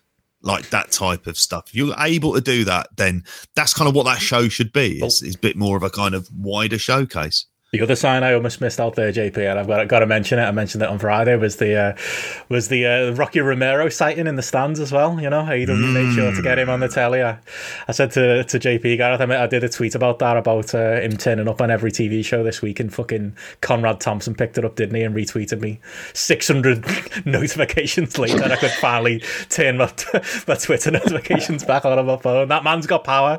There's Conrad, me to give him a call over Grapple Matters, but Yeah, I thought that was genuinely, though, on a serious note, another interesting note that they were willing to show Rocky on TV. The fact that we're going to talk about the Impact pay-per-view in a little while, and there's all kinds of like crossover there, from El Phantasmo mixing it up with all kinds of people to Kenny Omega getting in there with David Finlay and Juice Robinson as well. Like the very much the walls and the doors are coming crashing down at the minute, aren't they? Plenty of positive signs for that relationship. It's a necessity, I think. We'll probably talk about it more for Impact as it being much more of a kind of necessity for them. But I think this idea of trying to claw things back, the idea of working together is like, there isn't those kind of boundaries that are there, and people want to see it. Yeah. And I think it does. It could be small, very niche changes and incremental stuff, but it matters, especially in this kind of television market where everything is saturated. You get those extra 20, 30,000 people who are interested and might pay money, then, that's what you do. Yeah, that's it. And we even little things like we'll all enjoy, like just Yuji Nagata coming out to Blue Justice, coming out to his theme on an AEW show. It's just cool, isn't it? So yeah, I love that they're giving us lots of those little moments at the moment. And we will get into the negative stuff in a minute. I'm sure we've got plenty of negative to stay, but I will say the show was bookended by that and another very, very good match in Miro and Darby Allin. We are Grapple, the star rating app, so I gave out 2 4 stars on a wrestling TV show this week, so I feel like it deserves the merit. If anything, I'd be tempted to. I love that Miro and Darby Allin match so much that I'd be tempted to go even higher, but I settled with a 4 for it. And what a great piece of work this was as well. Like, this was just Darby Allin just loves getting beaten up, doesn't he? Like, it's his favorite thing in the world, and like, it was the perfect set. I know, doing the angle last week, when you've got a big bump coming up in the War Games match, not that particularly mattered, but we'll get to that victory lap in a minute.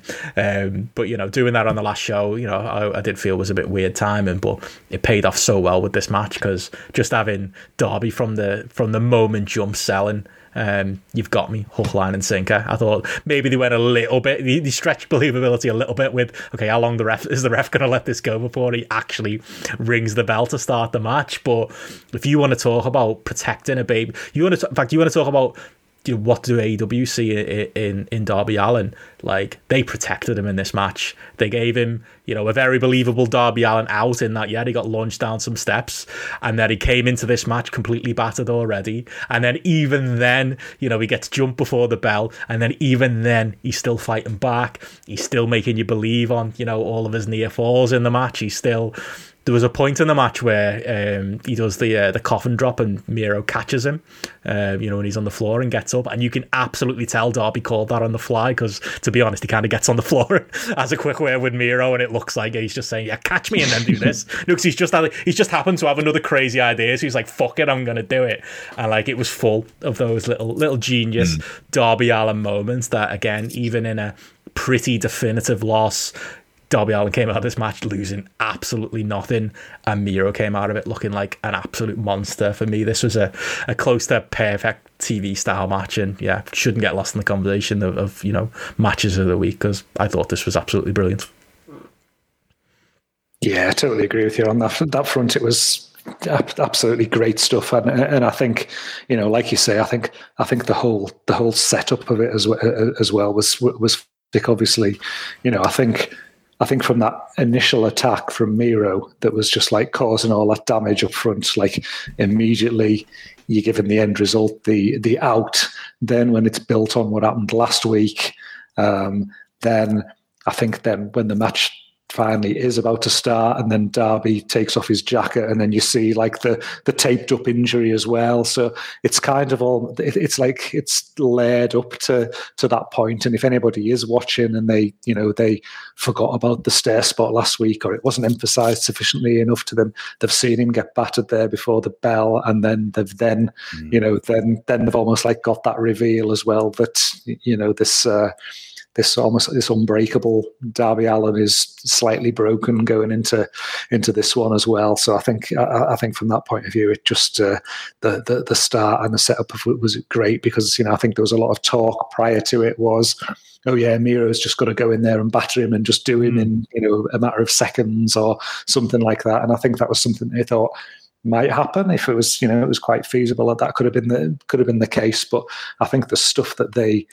gave Darby as well, I think everything that he hit that caused damage was entirely logical and would have caused damage to even Miro with the size differential and the way that he'd beat him up throughout the match. I think the little things that he hit, which then did make impact, made absolute total sense, and like it's always one of those types of matches where potentially you can be taken out of it, where you're like feeling a bit like, well, why is this guy who's twice as big as him, who battered him for 10 minutes, suddenly like selling or hurt now to this smaller injured opponent? But it didn't come across like that at all. And then I think, I think then the way that they then finished it off with the finish that they did, we talked last week about maybe them having some bad finishes at certain times. I thought this was one where they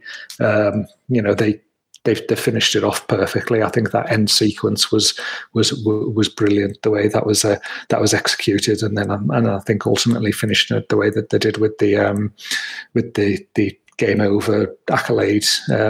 The way that was put on, and then the way it was finished at that point was excellent too. And yeah, great stuff. I think it was just an example of just perfect wrestling storytelling for me. Lovely stuff. Yeah, I'd go along with all of what you guys said pretty much for this. I had expected a kind of dominant crushing, and it wasn't, but it was just the way that the spots that Darby get, like I was thinking of that mental dive he did to the outside onto him. And the way that they used the ring post and then being able to capitalize on that stuff as well. I could have done without the Scorpio Sky Ethan Page stuff, because I don't know. Did it need any of that? Of them sort of rushing out like an attacking Sting? And it's like, I know that's the setup for the next thing, but I kind of didn't really think of that. But it's also like the culmination of a series of big TV main events that Darby Allin's had over the last month, which have probably drawn an average of 1 million, like to 1.1 million across the board. And we speak about the numbers on the weekend show, and they're not lying. He's drawing a bigger demo than the others, and that's what the advertisers doubles NXT saying. A lot of the time. Like on his own, Darby Allin segments have double the number of like 1849 viewers as like a lot of NXT. And we're not the target audience, but you can definitely see why this would connect, why people would be engaged with this. I mean, he's an engaging presence, and when he has this kind of match, because is there anyone better at kind of basically being killed in the ring? Like, it's kind of almost Mikey Whipwreck-esque, if that's a phrase you can use. But he's amazing at it. Like the post match was shite, but Ethan Allen, I was going to say then. Yeah, Ethan Page is desperate to get him and Luke Jacobs turn up AEW main event. I didn't see it coming. No, Ethan Page is desperate to get it back in there with Darby, because Darby is everyone's best opponent, because he's when you used to wrestle in the back garden, he's like your little brother or your mate who's willing to take all of the bumps. Like he's that kid, who's willing to get bent in half. That's just what he does, and everyone who gets in there as the time is like, even Sting on the outside, you can tell he's having a great time just watching him and being a part of like Darby's crazy creative process. Apparently there's a story this week, wasn't there, where they were recording some it might have been the promo before this match, which was great, by the way, when Darby was selling selling the match and having a go at Miro and stuff. Like, he's so good at those little like arty promo pieces. But apparently there was one where him and Sting were on like some street corner at 4 a.m. and the police turned up and they had to explain what they were doing. It's like, I'd imagine being like Steve Borden. You're in your like 50s, or I think it's early 60s at this point, isn't it? And having to explain while you're on a street corner with this skate kid filming these weird in face paint. Both of you in face paint. I'm surprised they weren't outside M&S. Wow, I was going to say, certainly Banbury M&S. There's one for the I did love that spot in the match though, where Darby was absolutely fucked, and then he like turned to Sting, and they just had the small the small words between them, and there was the little fist bump, and then that fueled Darby's comeback a little bit there. He's footy dad, isn't he? That's why you like him, Gareth. That's why you like Sting. You every Sunday morning. That's Sting. He is. It's like me on the touchline shouting "press" to Alex. Yeah, I've got a lovely father-son bond there. But I thought genuinely, like, as far as like a beginning and end of a Dynamite, couldn't have been any better. Stuff that came in the middle, though, lads. Fuck me, what a mixed bag of a Dynamite here. I mean, what do we have a go off first? Is it Cody? Is it Jericho? Is it timekeeping, or whoever's job it is to skip from segment to segment? I don't know. Who's our number one villain of the week? I mean, I'm going to be slightly different because I know the temptation is to say Cody, but that rip-off of the Austin angle, like, that felt so fucking lazy. Lazy. Monday Night Raw. And you could see Jericho there behind. You could see him ducking down from time to time. That happened with Cody the other week as well, didn't it? Speaking of production gaffes, when he was on the bus, you could see him through the bus window. Yeah, come on, lads. Fucking just lazy and pointless, and again just added to the idea of like all of the stuff we had said about blood and guts and the end of that match and how it wasn't being taken serious. Well, we had that as a follow-up, and that's leading to Stadium the week after. Week after, so there's no selling of the injury. Jericho hurt his elbow. It's like, you tell Dave that's great, but like, this all still reeks of bullshit. And then on top of that, you get this a week later, and it's going to be followed up with Stadium Stampede, which is a comedy match. Yeah. And shit. Like that kind of stuff is lazy. Really lazy writing. They're allegedly going to try and make it a serious match, but like, I don't trust them. Jericho's they'll get some jokes in there, and two, like, after the War Games for real. Like, but yeah, it felt like a victory lap for our podcast last week, because like, yeah, you can say, oh yeah, you said Jericho had his arm in a cast, so he's still selling it, but there's physically selling it, and then there's selling the angle. Take Jericho off TV for a week. At least like sell it. Like, this was important. What happened, and instead we got this, and like you say, the most WWE angle possible to do it as well. Just like I say, the bubbly joke ran out of steam a year ago. Never mind doing it now to rip off the beer truck. And yeah, you can't sell me on a Stadium Stampede at this point between these lot. It makes no sense to me. Like, this pay-per-view is dying for a big singles match. Like, if you have to do it, if you have to make Jericho wrestle again, Jericho MJF's the match. Just do a fucking straight up blood fight between them two, like first blood, or some other kind of stipulation match. Like, that's the avenue to go. But yeah, for all of the people who were, about last week, so it was fine, you need a big moment like that. You need a big moment. Oh, it got over MJF as this big baddie. It's like, did it when Chris Jericho turned up next week? Did it when the end direction is, again, allegedly a non-comedy Stadium Stampede? But again, I don't know how you do that match without comedy.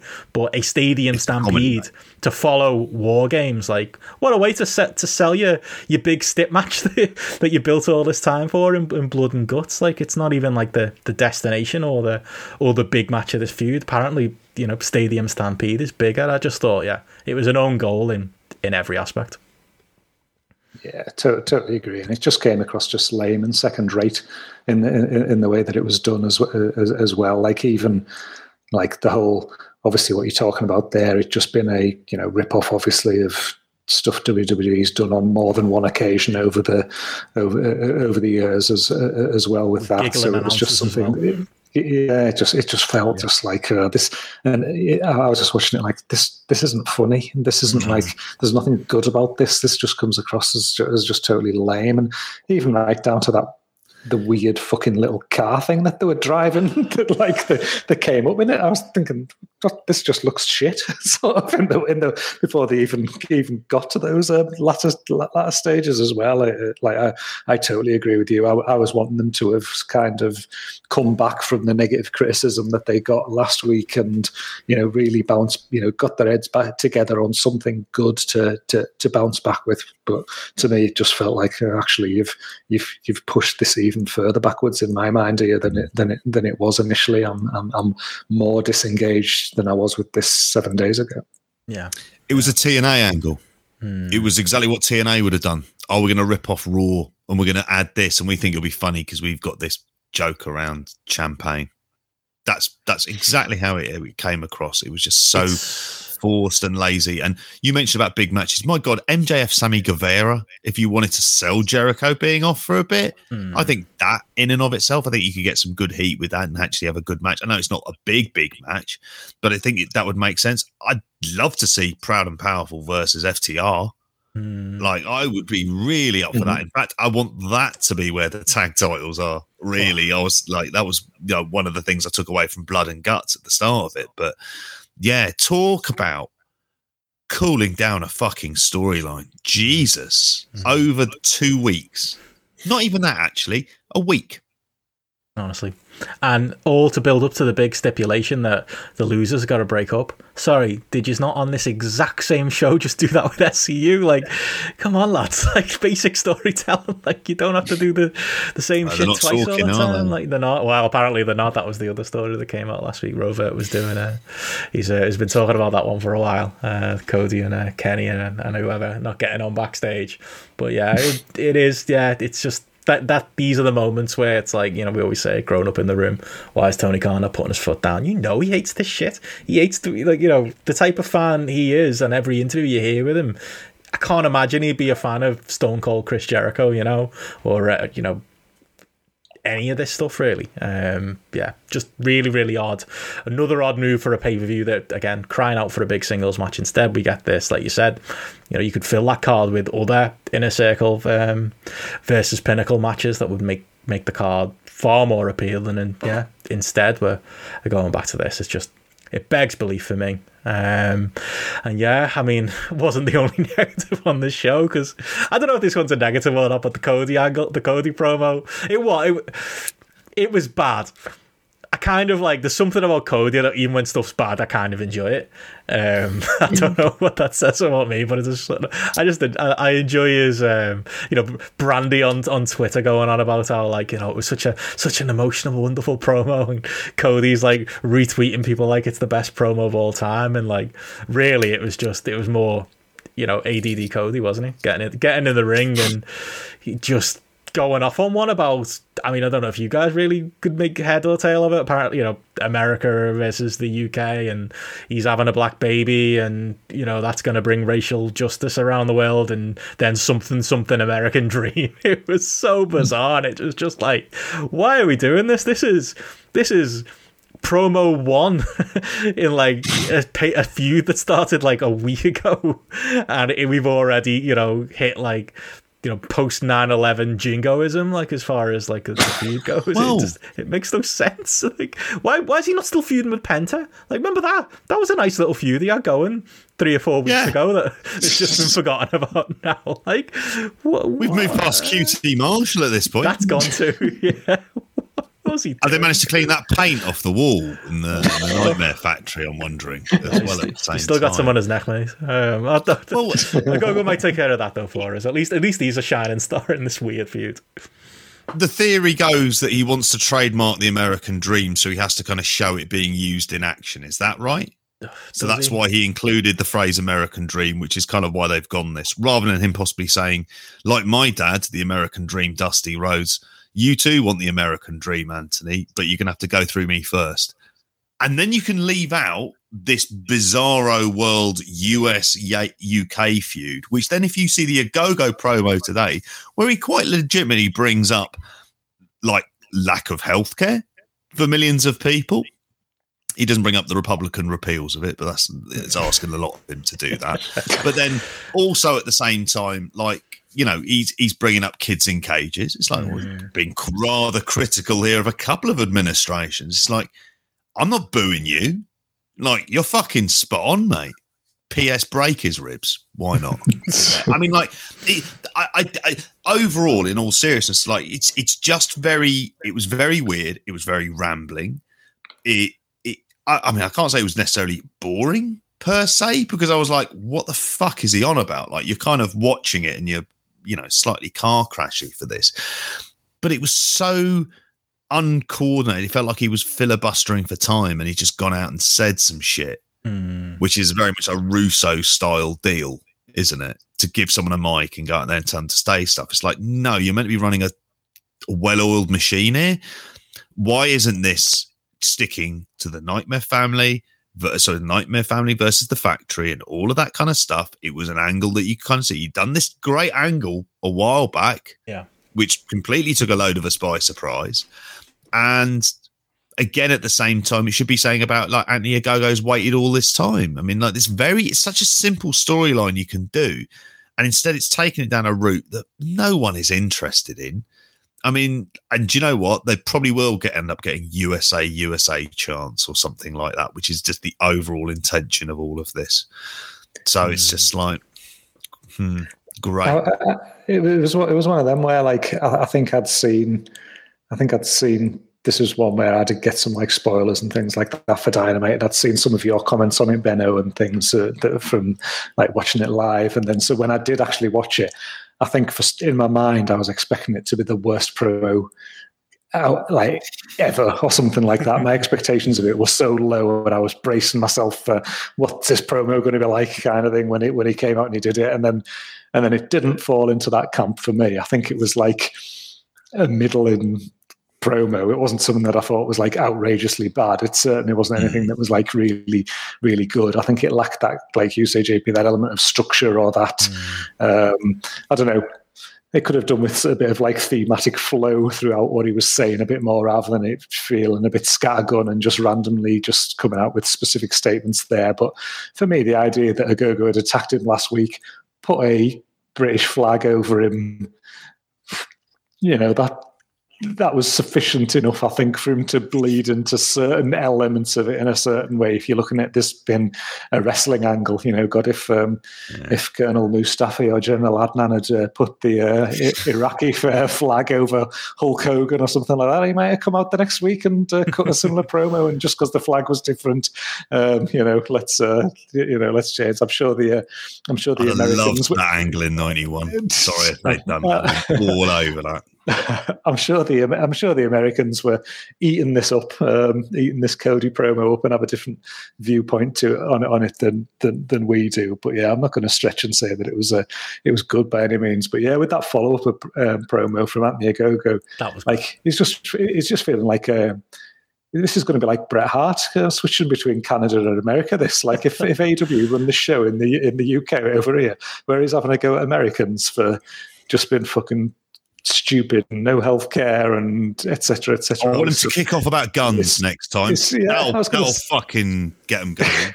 It's going to be over like fuck when he comes out with Craven Cottage or wherever wherever this show's on. So it can be like massive babyface in the UK and Cody is the heel, and then flip it over there and do the other side of things in America. I think ultimately though, when I just like step back from it, like, obviously, there's the illogical nature of Cody's run where he's like flipping and flopping between these little flip-flopping and flying between these little feuds. That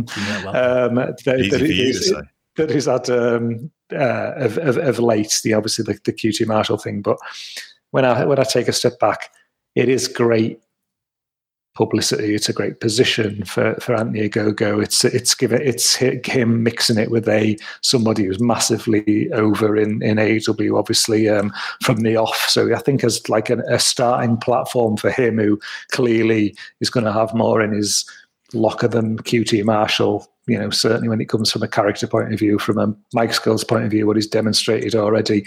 I'm guessing from a ring work point of view, when given that he's he's a natural athlete at the end of the day, and I'm assuming that they've got confidence in what he can do in the ring as well, because they wouldn't be rushing him into this position, I don't think, as well. So on that basis, it feels like you're giving this guy the best opportunity to have an early star-making rub, which let's hope he takes it. But yeah, it was far from being the worst promo in history, from my perspective.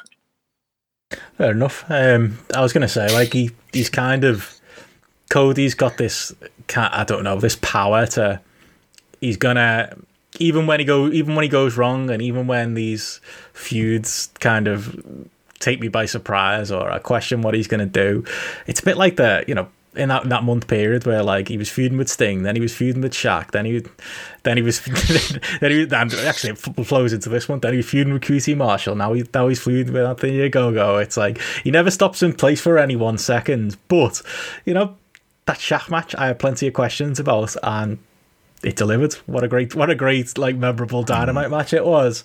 I think I would be a fool to bet against something entertaining coming of this Anthony Ogogo stuff. It still feels a bit odd. Like I still think, like, I'll be honest, even the Americans that I know and follow aren't exactly cheering for Cody over this, and it feels like even people who hate the UK are seeing Anthony Ogogo very much as the babyface here, with his politically charged language that he's using in there. But maybe they can make it work. I know Cody's not going to change his plan though. He's not going to go any different way. Like, I've seen him on Twitter this week getting pelters about it, where he's did someone tweet him something like, "Oh yeah, Cody, I had tears in my eyes watching that promo," and he's like, "Oh, thanks, me too." And then he replied, "Yeah, tears from laughing." It's like he just gets owned so often on the internet. And, yeah. He walked into that, didn't he?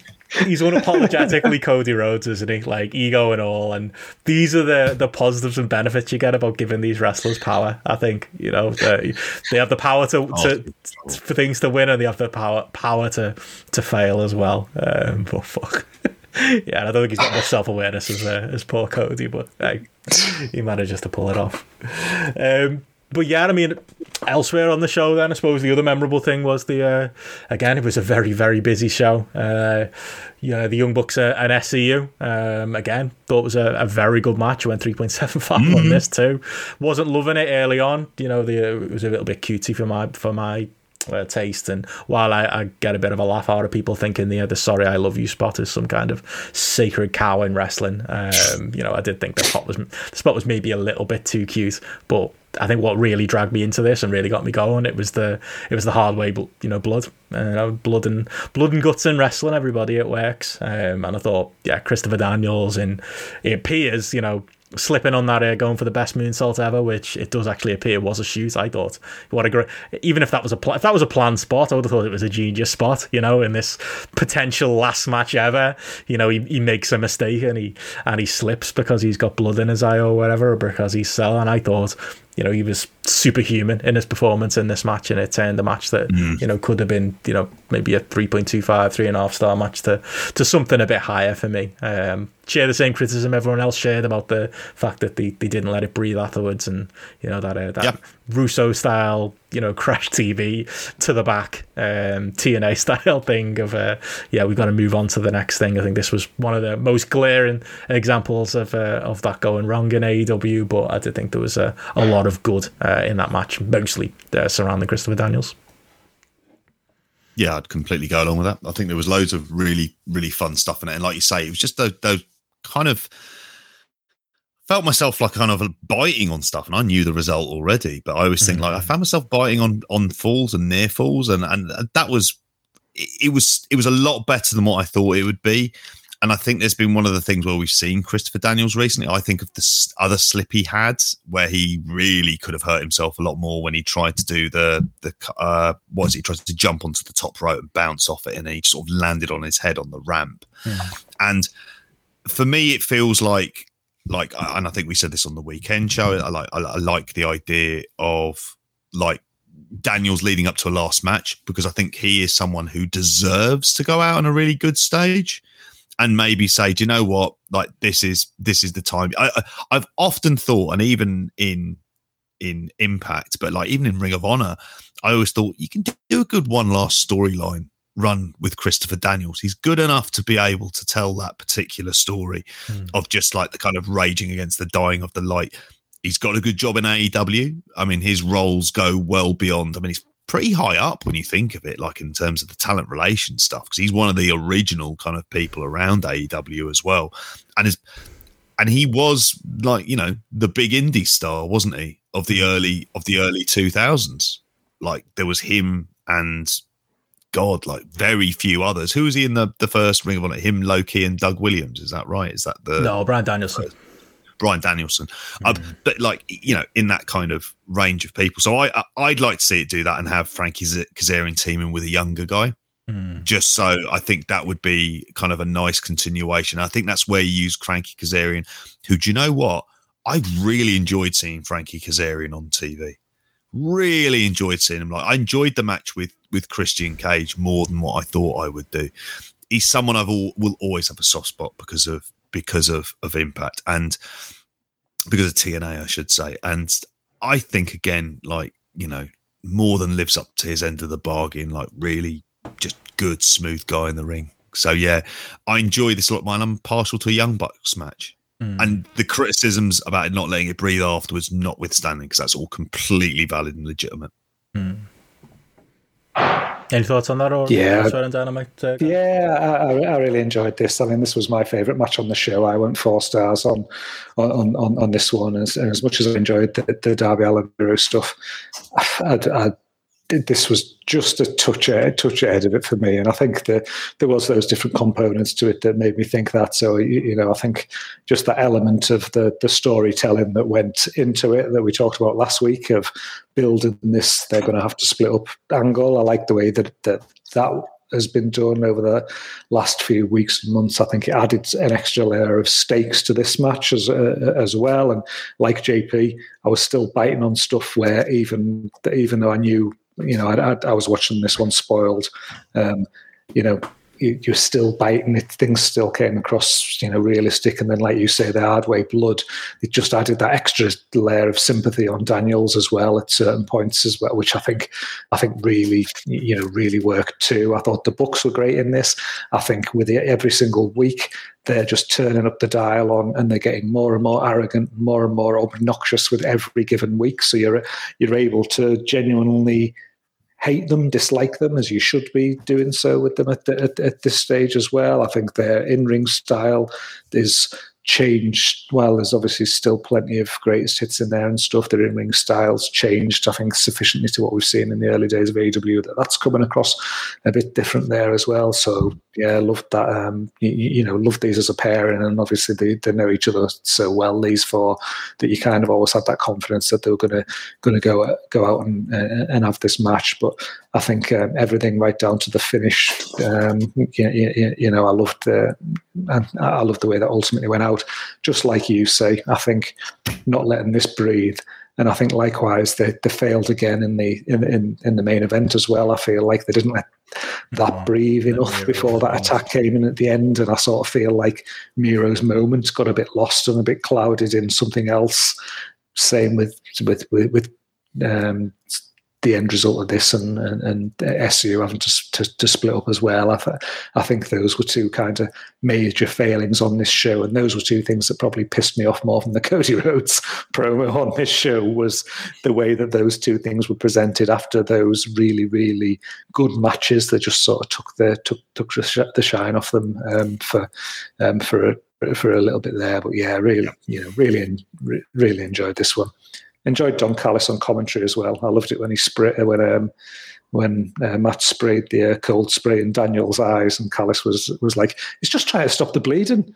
And I was just like, I loved that. It was just great heel like commentary, justifying the action of the heel as well. Just a quality one liner. And I think the more that he's now, this pairing with him in the books is growing as well. I think there's just elements of that are starting to work a little bit more as well for me there. So this was a definite win, this one. Yeah, I think they'll be better off for having him in their corner. I think although he does it too, I think the books biggest failing, I think, as heels sometimes is I don't always think they're there to make me hate them. They're there to make me laugh. And I know Callis, obviously that one included, has his funny moments, but I think his timing and just him is like, yeah, that, you know, that the straw that stirs the drink, all of that stuff. The character that he is as being like the bad guy in the books he is. I think that will pay off long term as a story, and I think that is his job trajectory, because I believe he's managed to weasel.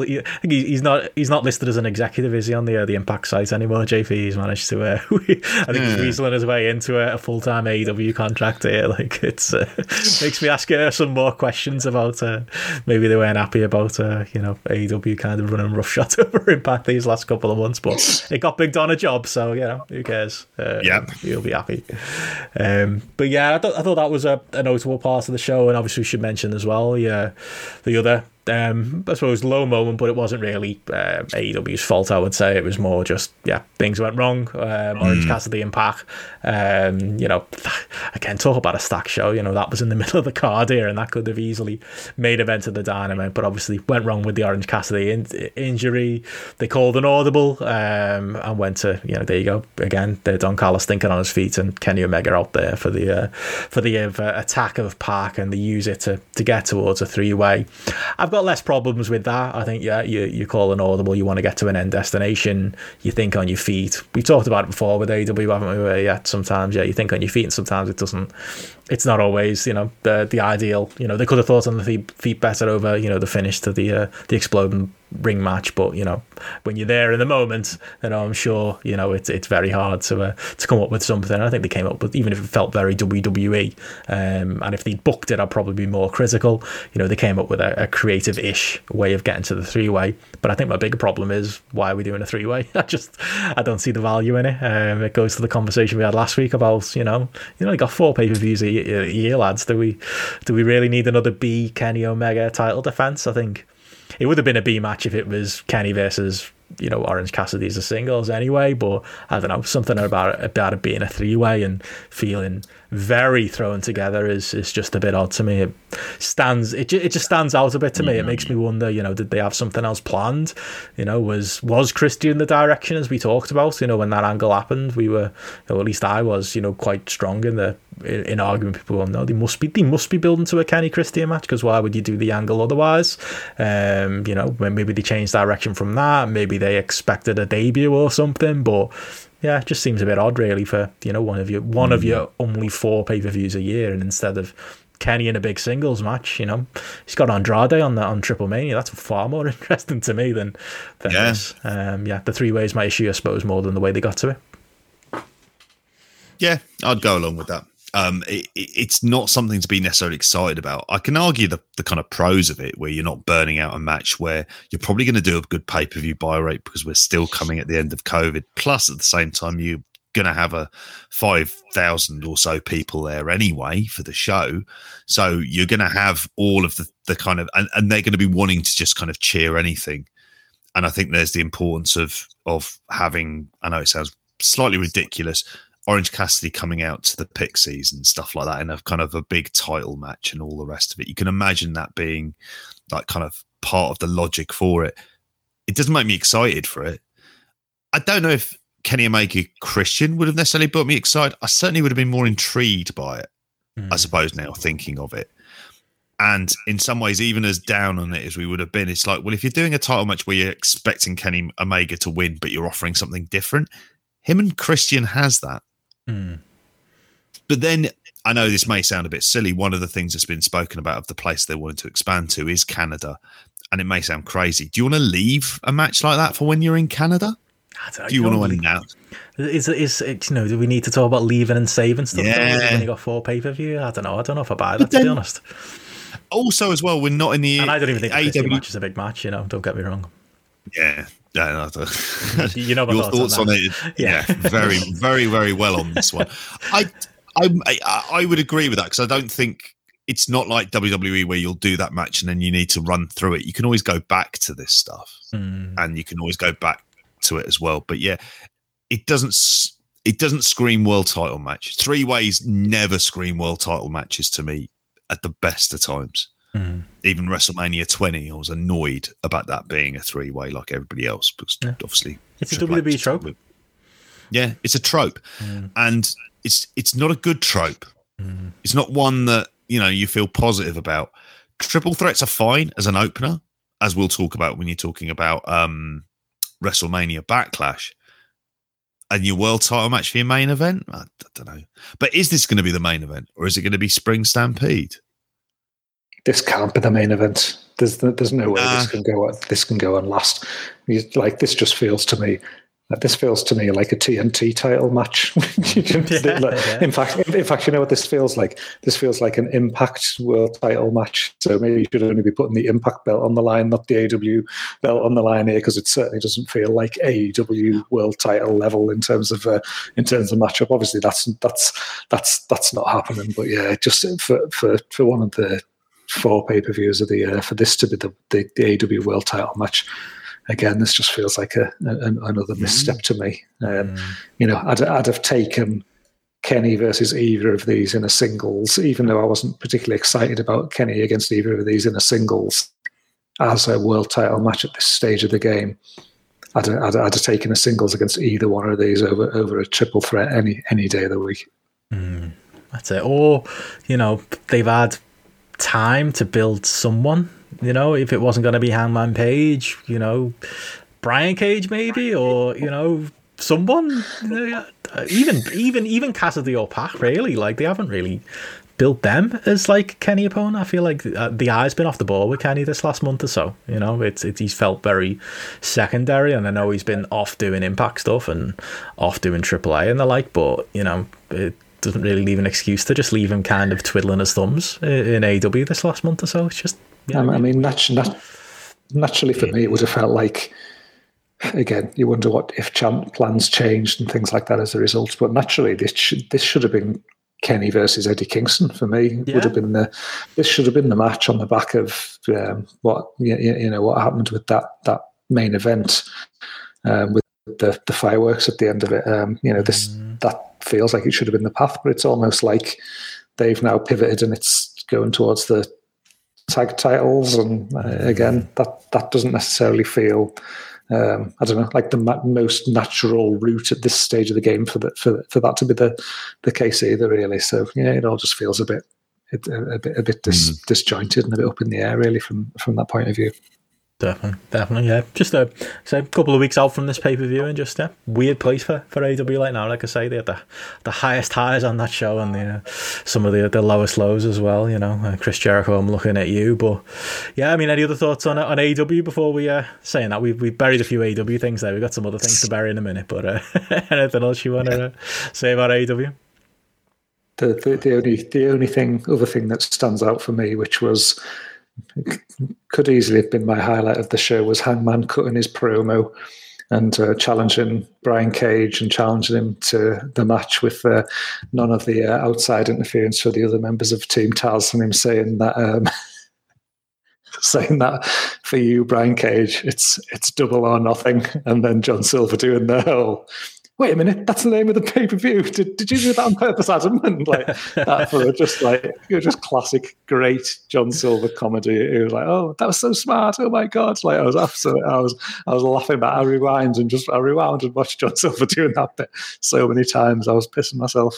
What a guy. There you go. Maybe he was due for that world title match with Kenny if it wasn't for that injury. Need more, I think that could work. He'd be a good pay-per-view defense, genuinely. Need more John Silver and Dynamite. I've not been really keeping up with my my BTE, so yeah, he's been missing a little bit in my life lately. But yeah, again, positives, negatives. At least it was interesting. Tell you what, that's always interesting to chat about. But I suppose before we get to the zombie shit show, it is related. Do you want to quickly talk about this Impact pay-per-view, JP? Get it out the way. Kenny was on it, didn't do much. It felt like a New Japan B show 6 man, if anything, and that was my big selling point for that Impact show. But there were other stronger things on this show, I thought. Definitely. I mean, the thing I'd go to, first of all, the strongest stuff, Josh Alexander versus El Fantasma for the X Division Championship. I love that so much. I went 4.25 on Grapple. Am I mad? I know. I went 4, and I thought, oh, am I being cowardly here? This was better than that. Oh, I did give it 4. I am a coward. There you go, JP. I'm a coward. This is. I'm trying to think of better Impact matches that we've seen than this one, and it's been a while, and we've been watching a fair amount of these kind of big shows now at this point. I thought this was tremendous. I know for the first half it was ELP, sort of the cheating heel shtick. Josh Alexander is really good. He is like, as a singles, I didn't know if this would work, but I think they've already found something with him. I think they've already found this kind of good, grounded wrestler who is good in there against the kind of the flippy guys. He is perfect for it. I thought there were some really great counters. I thought the pair of them just blended really well together. And when Alexander got on offense, I just found that it just sort of went up another gear. I was shocked that ELP tapped. I was really surprised. I actually thought, another belt. Fuck me, we're going to end up in a situation, where all of the men's belts are on from people from other companies. I think that's the only reason it didn't happen. They realised they were like, oh shit. Probably is. That's why Don lost his job as a VP. They're like, oh yeah, we can't give them all away. Although ELP as Impact X Division champion isn't bad in and of itself. It's just that he works for New Japan.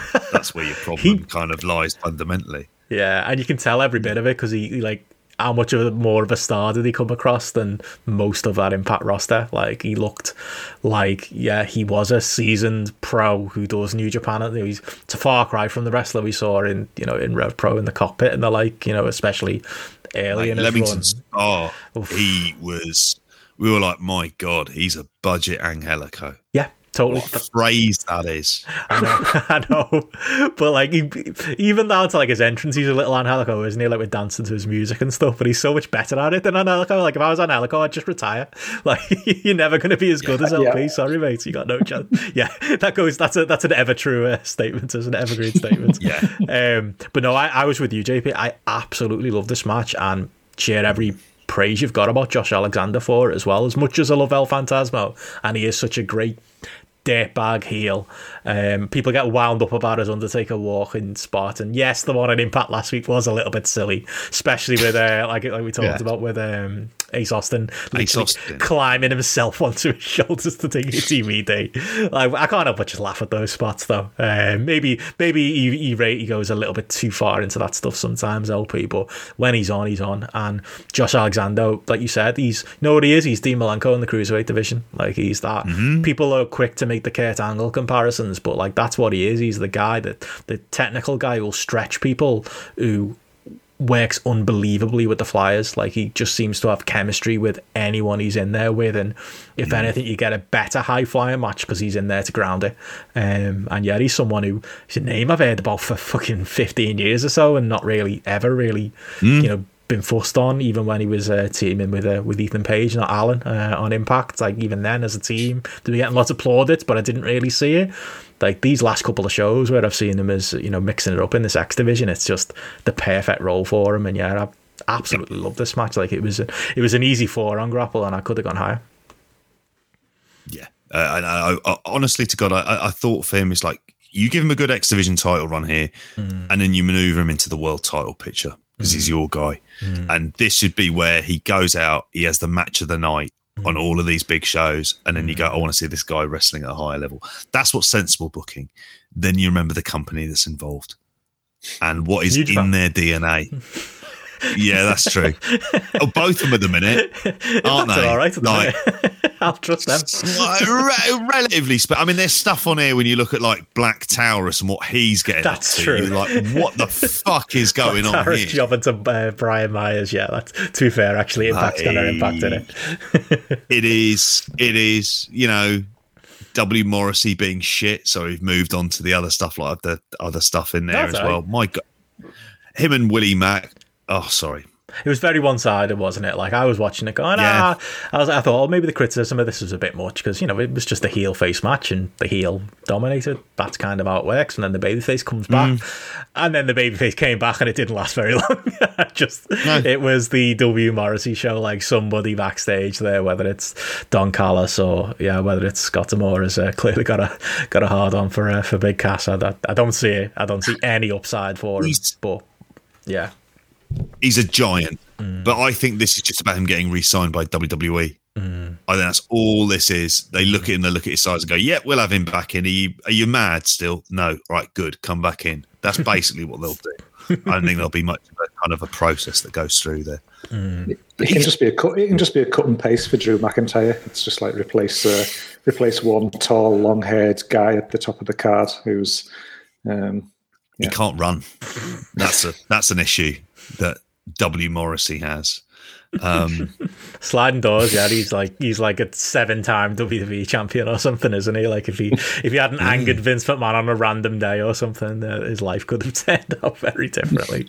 I'll teach him, because heaven knows he's miserable now. So, in Impact, I thought the tag title, the 4-way number 1 contender match I kind of enjoyed that, because I enjoy Ace Austin and Madman Fulton as a tag team. I think I enjoyed them, and like there's a lot of other people. Like TJP is very, very good. But I really enjoy Ace Austin and Madman Fulton. Pete Williams getting a turnout as well, you know. Always, he's been a nostalgia pop guy longer than he was ever an actual thing in Impact. Like, how many pay-per-views does he get? Like the big, oh look, it's Pete Williams, he's back. It's the Canadian Destroyer. It seems to happen every month. Yeah. Like, he's never away from the place. He's just like, they kind of embrace him, don't they, for it? I don't know what you made of that main event, because it appeared to be like, even for a pre-tape show, a heavily pre-tape show, they ran out of time. They were just flying through shit, like, towards the end. And, I was going to say, one of my big criticisms of this, they would have taped it straight after the last pay-per-view. It must have. They would have had everyone there. Because I was just thinking, David Finlay got stuck with Jay White, didn't he, trying to come back from Japan this week? So like he's trying to come back to America, never mind be there. So like it must have been a long time ago. That's weird. Yeah. And what do we end up with? I love that TNA managed to run out of time on a pre-tape show. They do go 10 minutes actually for that main event. 10 minutes for a 6-way match. I've just got visions of like Scott D'Amore in the back pumping like quarters into a meter or something like that to keep the lights going or something like that, and sending the signal down. He's there fucking emptying out his pockets to show that he's got no coins left or something like that. And we go home, lads, go home. Like, what different? It's their fucking app. It goes up on Impact Plus. Like, what's the difference? Like, really? Have them go an hour. Have them go to fucking Broadway. Go on, go for a draw. Yeah, do that. No, they didn't do that at all. I reckon it was like 4 a.m. or something like that, and they were like, "Listen, lads, we just need to wrap it. We need to." The kids' club's on in the morning in this venue. All the mums are going to turn up in an hour. You just need to go home, lads. Bingo. Yeah. Big TV screen there. I mean, and at the end of it, you come away with going, Moose is the number 1 contender, but really it's Eddie Edwards. Yeah, that's what they said. Neither of whom are going to beat Kenny Omega. Like, and I still think that's the big problem with all of this is like, there's no one who they seem to be settling on. It's very hard to see who they're settling on it that is going to be able to beat him in a credible way. If you ask me, he's going to have a good match with him. I'm now thinking, well, Josh Alexander would be kind of like one in your bet, but it's not a match you want to go to yet. The idea of him beating him to win, I'm like, fuck it. That could be it's not going to happen. You know, it's going to be another outsider. Chew bubble gum. I think saying it's not going to happen. I think it's going to have to be an outsider. I think it's going to have to be like, you know, the fantasy booking idea of Samoa Joe, you know, or someone like that coming in and reclaiming the belt for the sake of Impact, because you've got on that list. Yeah, if I'm Tony Khan, I'm nixing all of those names. Kenny's not jobbing to any of them. I know it's 2021 and no one really cares about wins or losses, but I think this is a situation where that's gonna have to be protected, isn't it? Well, maybe he'll just never lose the belt. I don't really see it another way out of this. But yeah, that 6-way wasn't saying much for me. Like I saw it particularly. It did better in the grapple ratings than I would have given it. I haven't even rated that one yet. Putting the rating, I think it went 3.25 because it was just batshit, but nothing standard more 3. than that. Yeah, it had no reason to go last, really. It's averaging over 3.5 on the app. So because when I was looking at this and I was thinking, if I got some time today to watch some stuff, that was one that I thought based on names alone, I wasn't that asked to watching. But when I saw it got over 3.5, I was thinking, oh well, maybe it is worth my time. But you're not selling it to me. I did. If you're watching one match, yeah. I was literally like, I watched the main event. Well, what I thought was the main event, the 6-man, and then the other 6-man with Kenny, and then this came up, and I was like, oh, I don't really want to see this. And then I saw the grapple rate, and I was like, oh, okay, maybe I should stick with it. But for me, it's just a 10-man match, really, with a lot of spotty. There wasn't really anything memorable about it either. But I didn't think, going through my grapple ratings, I gave that 3. I gave the Kenny Omega and Good Brothers, Eddie Edwards and Finn Juice 2.75. I thought that was extremely dull for a match with Kenny Omega. I thought it was dull. That was weak. The average for that on grapple, what is it, 3.16? Like that tells the tale. I'm a bit lower than that, but yeah, that was just didn't need to take place. It was one of them where it was like, you've got Kenny Omega here, lads. I feel like this was a bit of a waste of what you got. Although I suppose you can't go out there and give them bangers every week. It just still seemed a bit of a strange use of him. I don't think anything on the show really came near the 4 I gave Josh Alexander and El Phantasmo. That was by far the standout. Yeah, it's 3.81 on the app. That was the one. I mean, that was the one I would have been most excited about before the show anyway. So I think I probably will check that. Check that one out. But yeah, I don't think from the sounds of things I'll be watching anything other than that, to be honest. Yeah, I think that's the main takeaway there. But yeah, speaking of pay-per-views that happened at the weekend, I suppose we should get into it. There was I love being a wrestling podcast that covers WWE last. There was a WWE pay-per-view at the weekend.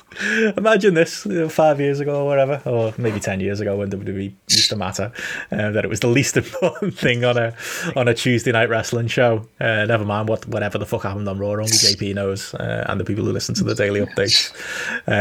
But there was backlash on Sunday. And to be fair, it wasn't a bad show. I saw people on Twitter raving about it as like another great show for WWE. I didn't feel maybe as strongly about how highly some people rated some of the matches on here. Not to say I didn't like them, just for me with WWE, there's always going to be that ceiling of how invested I'm gonna get into the matches. But started at 12 on Sunday. It was finished in relatively quick time, if maybe a little bit longer than the recent pay-per-views.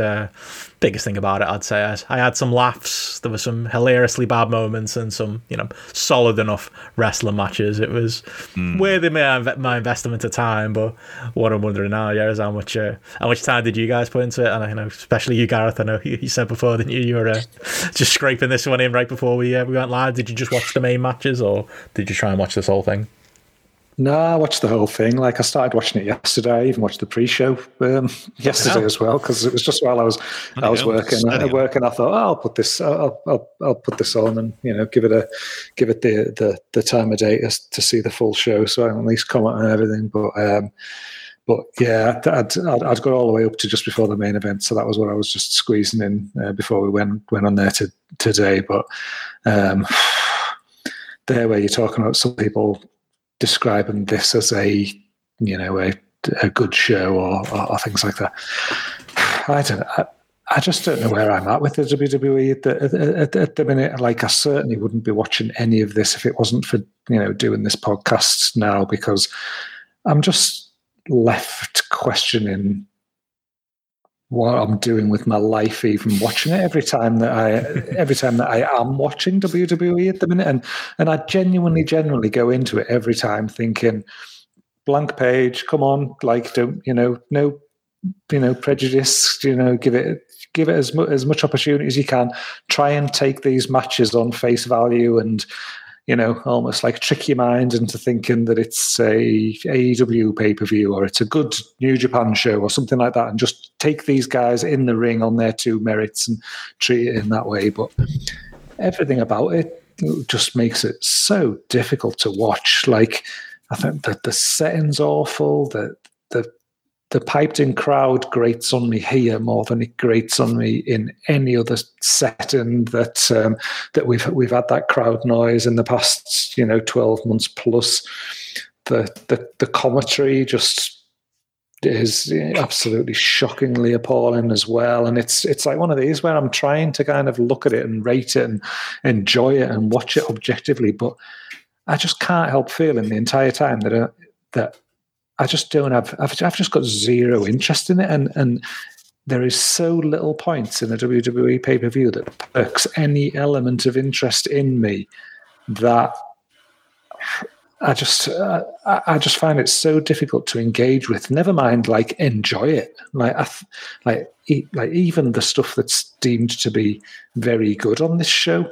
Like, to me, it's like, yeah, it was fine. It was decent in comparison to, what I've seen there on earlier on the show and things like that. But even still, it's not the sort of thing that's making me think like, oh yeah, I'm really glad I watched that. I really felt like I would have missed out if I'd have missed out on that. Or it's something that, I can't wait to see a bit more than that. Again, like, everything in this environment it's so overproduced and everything now that everything just feels more than ever like it's like smoke and mirrors. Everything's about like the light shows and the graphics and the pyro and the gimmicks and the WWE speak and all the little, just little video tie-ins and thing.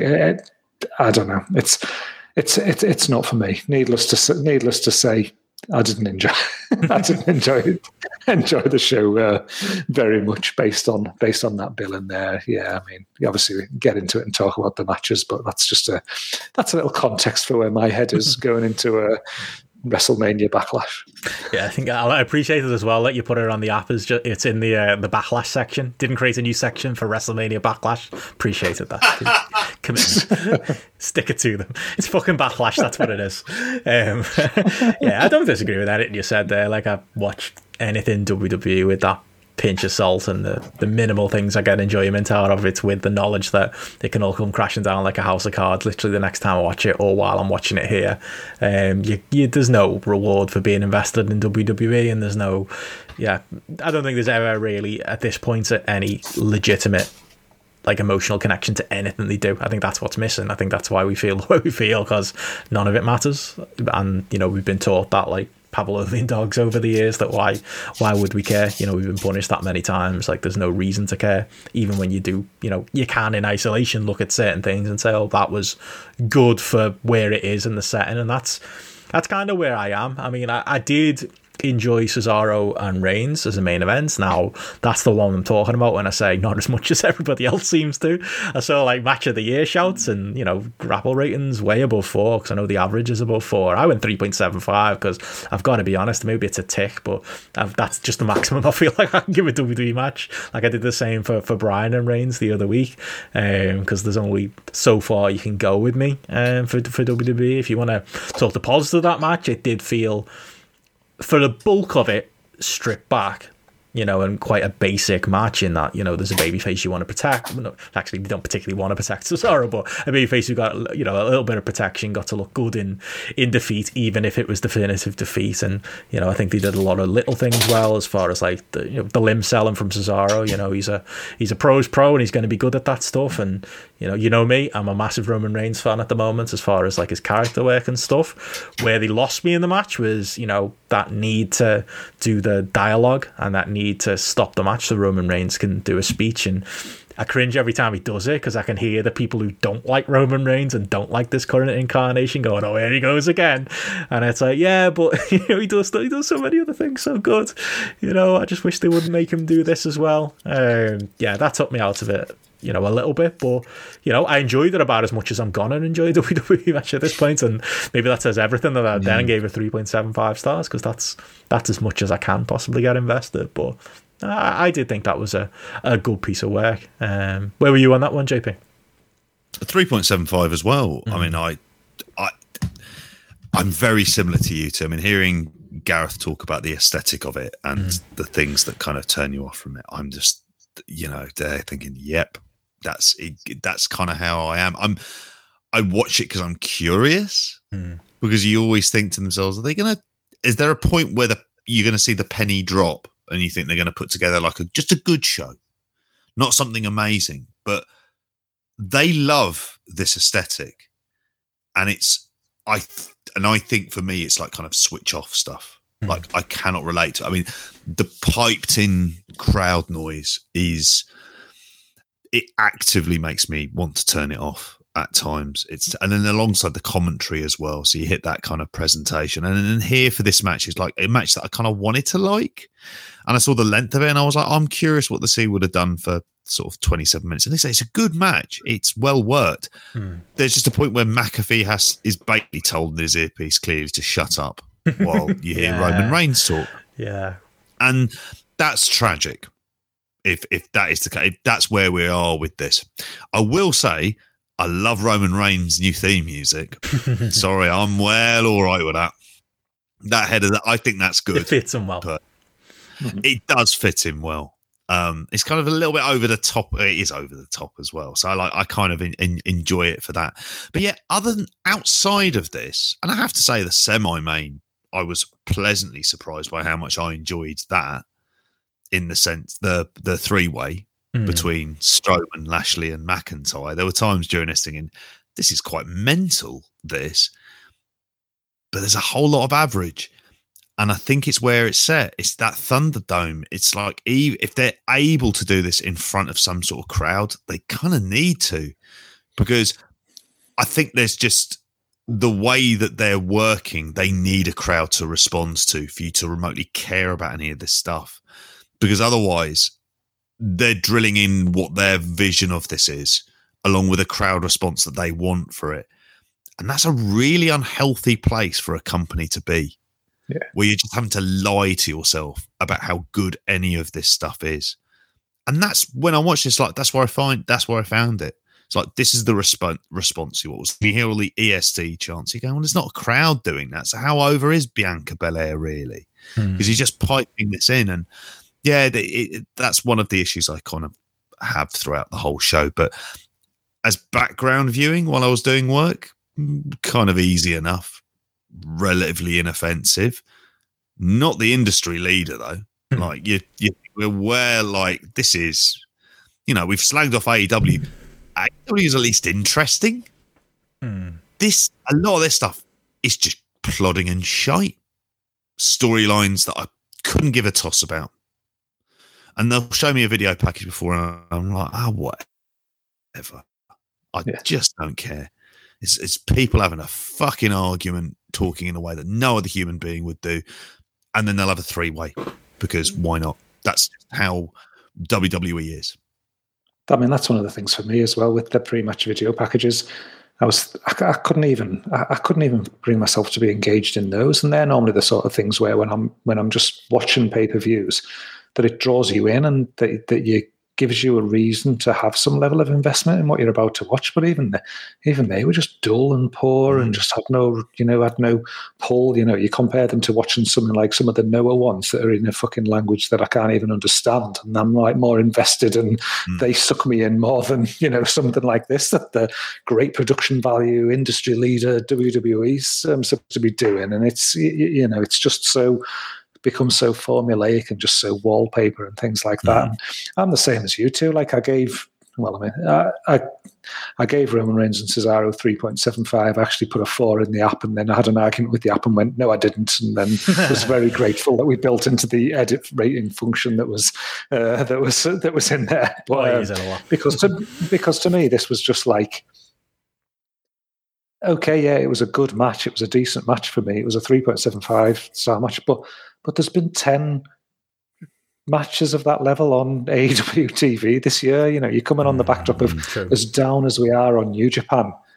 There's still been however many 4-star plus matches in New Japan this year, when in isolation you can put 2 guys in a ring and they can put something on there that's just a bit more captivating and compelling than what this was. This was, to me, a fine, good match that if it had been on Dynamite or Raw or SmackDown or NXT or something, I'd have been saying, yeah, that was a good match. That was an enjoyable TV match. But the idea that you're seeing 5 stars going in the app from some people, and there's people online talking about it, match of the year contender and things, I don't know what people are watching because they're certainly having a different experience. They're willing it to be 5 stars. They're willing it to be better than what it is because you like the people involved and like Roman's character. But yeah, I did want to say as well, I know I talked about it as being an average show. There is obviously the whole zombie stuff. What's the average and raffle for that so far, Gareth? How's that doing? That's what I want to know. I mean, I was going to say that one's not performing. We're down at 0.73 currently on that one. Okay, over half star.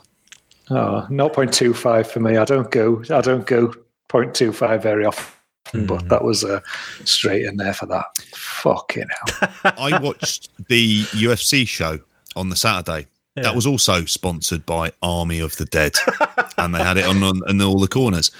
At no point did Dan Murgliotta dress up as a zombie when he refereed Charles Oliveira versus Michael Chandler. Joe Rogan didn't try and get a bite out of John Anik and Daniel Cormier when sat at ringside. You know, there wasn't a point when it cut over to a Brazilian translator who would be then trying to eat someone in the background. Only WWE could do this. And people go, it's a movie tie-in. Go, yeah, dickheads. There was a movie tie-in the day before. And this is what normal fucking humans would do for a movie tie-in rather than this. And do you know what? I'll say it's funny. Miz did his quad in this match and he's out for a bit. Never had an injury in his life. 15-year career. Never had a serious injury. Karma. It's one of the zombies. Maybe Big E will finally get the Miz push that he's been deserving of all these years. Because Miz has never explained to me why he actually is deserving of this push. Other than he is a mediocre actor. What bothered me more than anything about this match was that like as much as I hate it, as much as I hate the idea of you're going to do this thing and there's going to be zombies and they're going to be the lumberjacks, if in any at the end of the day this is a lower mid-card match involving the Miz, and you know it's not like this was the world title match or something like that, but if in any way they had made this remotely good or humorous or anything, it may have been forgivable. But the fact that they did this and it was so shite as well that it just there was no,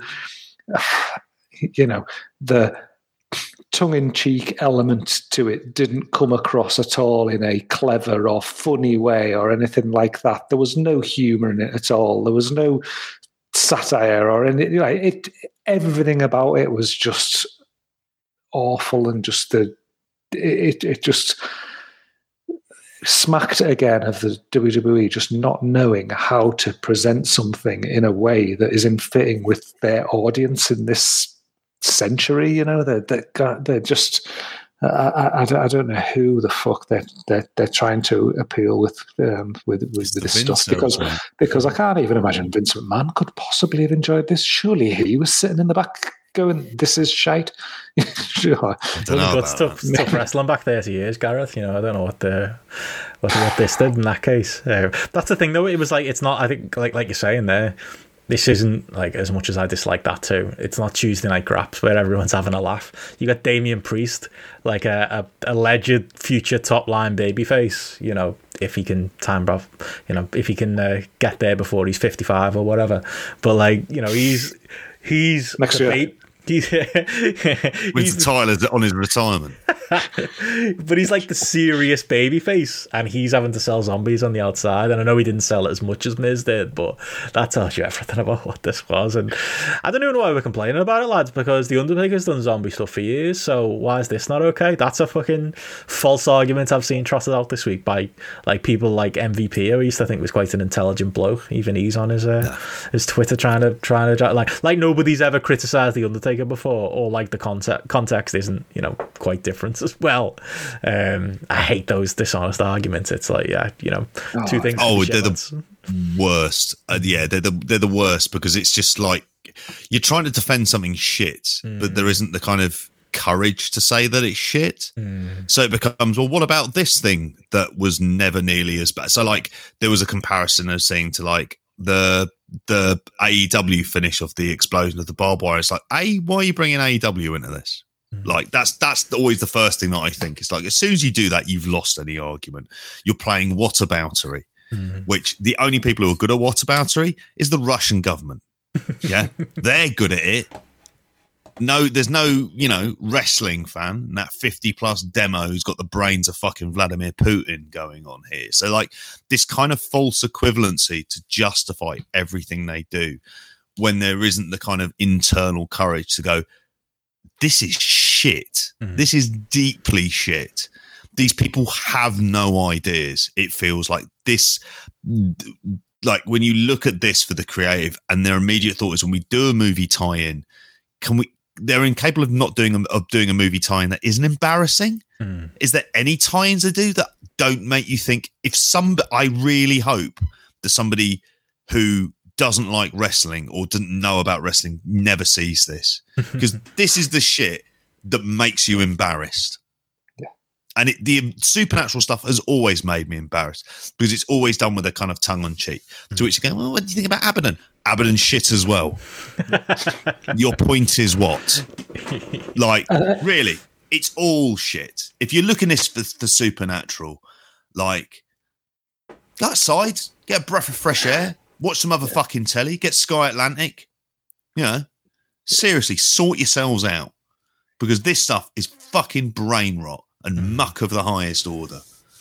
And they have the audacity to laugh at WCW as well. When they're like when the WWE are putting together their little compilations of the rise and fall of WCW and stuff, and they're getting a chance to like put the boot in and laugh at WCW in the Russo era and 2000 and things like that. It wasn't as fucking bad as this shit. It wasn't as bad as like what they've served up in this calendar year with some of the stuff with like the Fiend and Alexa Bliss and like now this as well, and then going even back to whenever that was with Rey Mysterio's fucking eyeball and all that bollocks and things like that they've been doing. They're sitting there in the fucking house of cards, like laughing at WCW and not realizing that what they're producing is significantly worse. And hey ho, surprise, surprise. Your fucking ratings are going through the floor on a monumental basis and show no signs of improving at any point soon either. Like, fucking get a grip. Like, Jesus. When Big Tone buys the mouse, the rise and fall of WWE would be a great documentary. That's all I'll say. When they're trying to explain the demo, I want them to see how they explain on a conference call about how this shit attracts in the demo. Like, what was also noticeable as well was Dave Bautista going, like, after this, there was some Twitter going, like, this zombie stuff is shit, because there was a thing, my friends are coming along later on, obviously clearly not knowing what it was, and he was like, look, you need to speak to Vince, because I had nothing to do with this shit. That's what he said. And it just makes you think, Dave, you want away from these cunts. I enjoyed the narration of his video. If he's going to be WWE's Ron Perlman, doing UFC ones before him, absolutely fine with that. I think that's perfectly good, and he's got a great voice for it as well. But I don't want them to do like a Dune tie-in or anything like that when it happens. What are they going to do if Timothy Chalamet in is running as fucking Paul Atreides and cost Kofi Kingston and Xavier Woods the fucking tag team title? I mean, like, it's so ridiculous. Sorry, I feel really upset by it now. I don't know why, probably because it's very late. But, and if they do it, they'll follow the rules like they had these zombies do. These zombies, they knew they knew not to get in the ring. They knew to attack when the guys were on the outside. They knew who the heel was and who the babyface was. Yeah, those zombies. Wait for the bell to get in the ring at the end. Yeah. Well, maybe in a 180 degree, maybe we've undersold this. I mean, in some ways, working the Largo Loop and working the Performance Center is very much like being a zombie. So maybe there's a whole kind of meta intertextual reference that we're just not getting here about what it's like to be part of the development and system of WWE, where you'll literally have to eat the Miz in order to get his spot. Eat the Miz. There you go. There's the title for the show. Yeah. No one eat the Miz. Game for that. I'm not game for that, but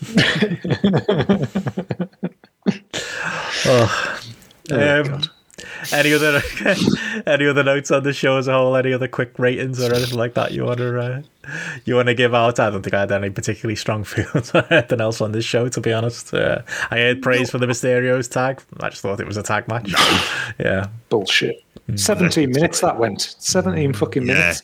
I couldn't believe it. It felt like it was absolutely never ending. Like, God. what a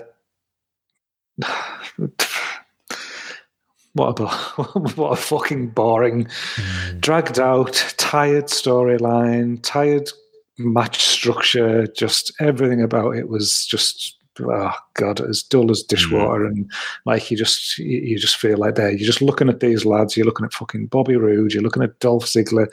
You're looking at Rey Mysterio now, and you're just thinking like really, is this what we're still carting out now in like 2021? Is this like, oh, let's pair them up in a tag team. Let's get Rey Mysterio out there in the underdog spot, waiting for his son to come out. Like, come on, get a bit more fucking creative than that. The only thing that I found remotely exciting about this match was that Dominic Mysterio, like his dad, was dressed up like some kind of superhero and a DM on the front of his outfit, and I just got slightly excited that maybe in the future he might come dressed as Danger Mouse.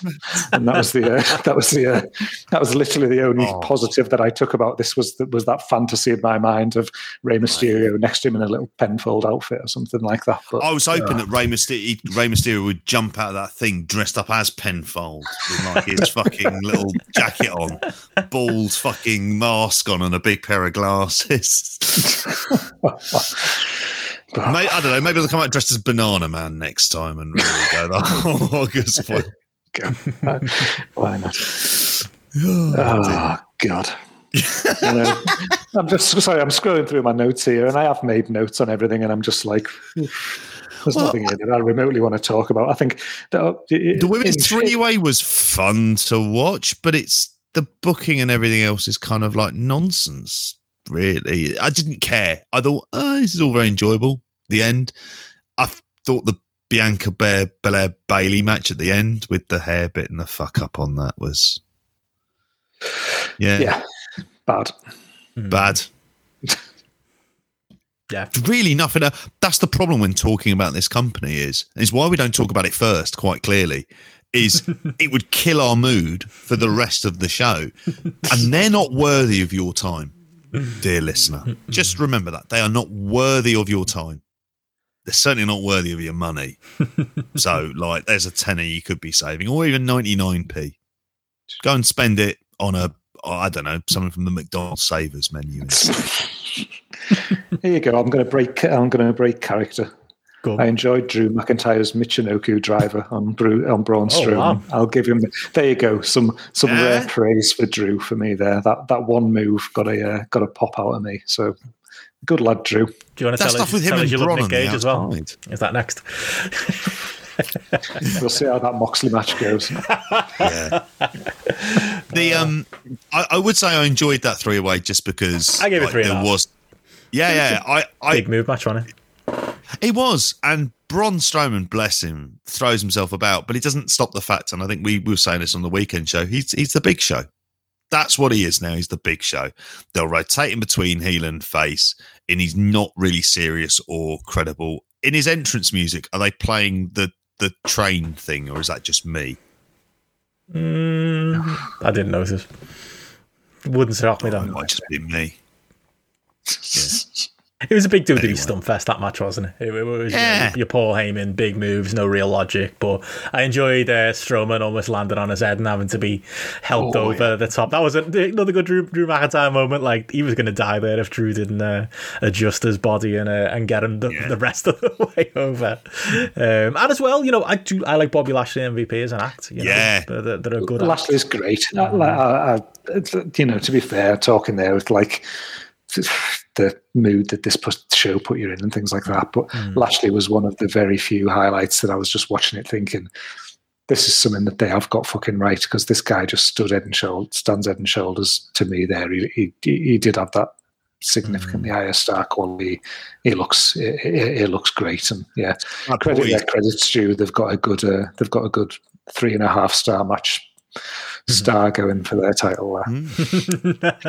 No, Lashley, like, it makes it even more bizarre, JP, that like he was in the wilderness for so long that, like, he seemed like a Vince McMahon tailor-made guy, and he was on the I say wilderness, TNA, but and he's back where he probably belongs, at least in a WWE style program. I'm guessing Bruce Pritchard is a big fan or whatever, because his rise back to the the top, as mediocre as it is actually, to be fair, been one of the more entertaining things. And I'm glad him and for WWE can't help themselves but strip away anything with any potential, and obviously split up the hair business was just another odd Vince McMahon move. But I'm glad they haven't gone the whole hog and they've kept MVP with Bobby Lashley, because that's a nice story. As much as I slagged him off before, I like that MVP's got this job, and he's quite good in the role too. He's perfect in the role. Lashley needs a mouthpiece. He's a great mouthpiece, but he can also get involved in little bits of action. Plus, he's not really set up to work. I think it works all round for everyone. Why the Hurt Business isn't there, I don't know. Part of it makes me think they'll get over as faces in front of a crowd. I think that's the thing with Lashley. We noticed at Mania, it was 50-50 with, like, at best with him and Drew McIntyre.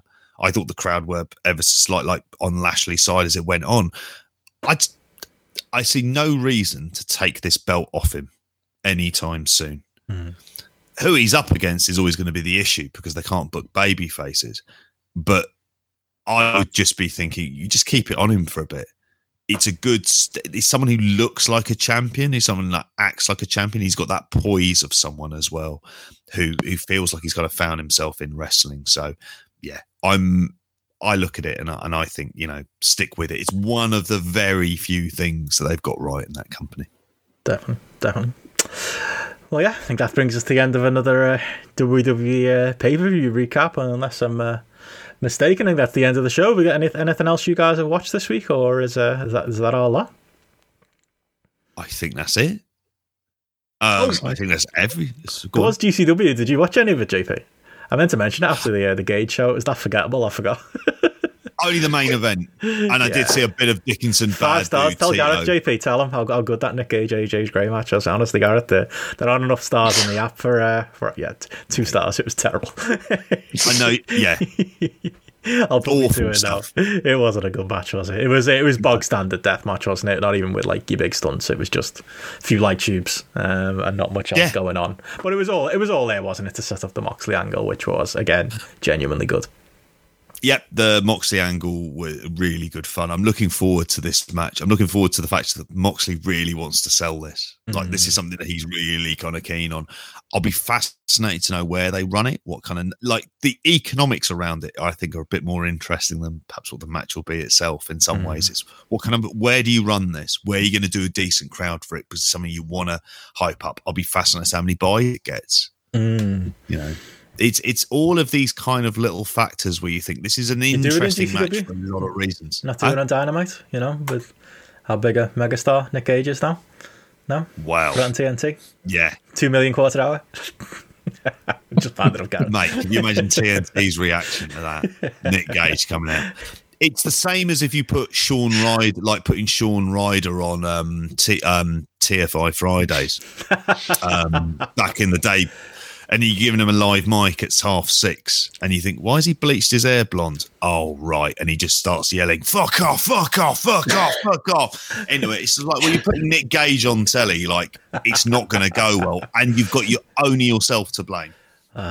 Court Bauer would do it, JP. Get that Vice Connect going. Oh yeah, Vice be all over that. Yeah, I just skipped through the show. I unfortunately missed the New Jack intro, and I'm gutted, to be honest. That sounds like the best part of the show, to be honest, JP. Because the 2 matches I wanted to see: Chris Dickinson, Bad Dude Tito, and Jordan Oliver, Ricky Martin on the undercard.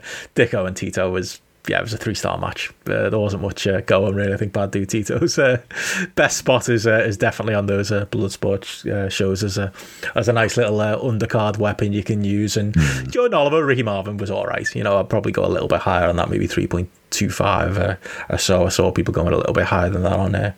That's a Jordan Oliver 4.5, really, isn't it? 3.25. Ricky Marvin's still very good. He's still got something to offer, and he felt like a nice little way of mixing the show up a bit. And they had a nice creative match with the put over the fact that Jordan Oliver had going into WrestleMania weekend, he was undefeated, and then coming out of WrestleMania weekend, he's been on the losing end. So got a bit of a scalp against Ricky Marvin with it was like a creative finish into a cutter. Still don't think Jordan Oliver's ever going to be a world beater, but he's their guy right now. And I didn't put myself through Leo Rush and Starboy Charlie, because why would you? I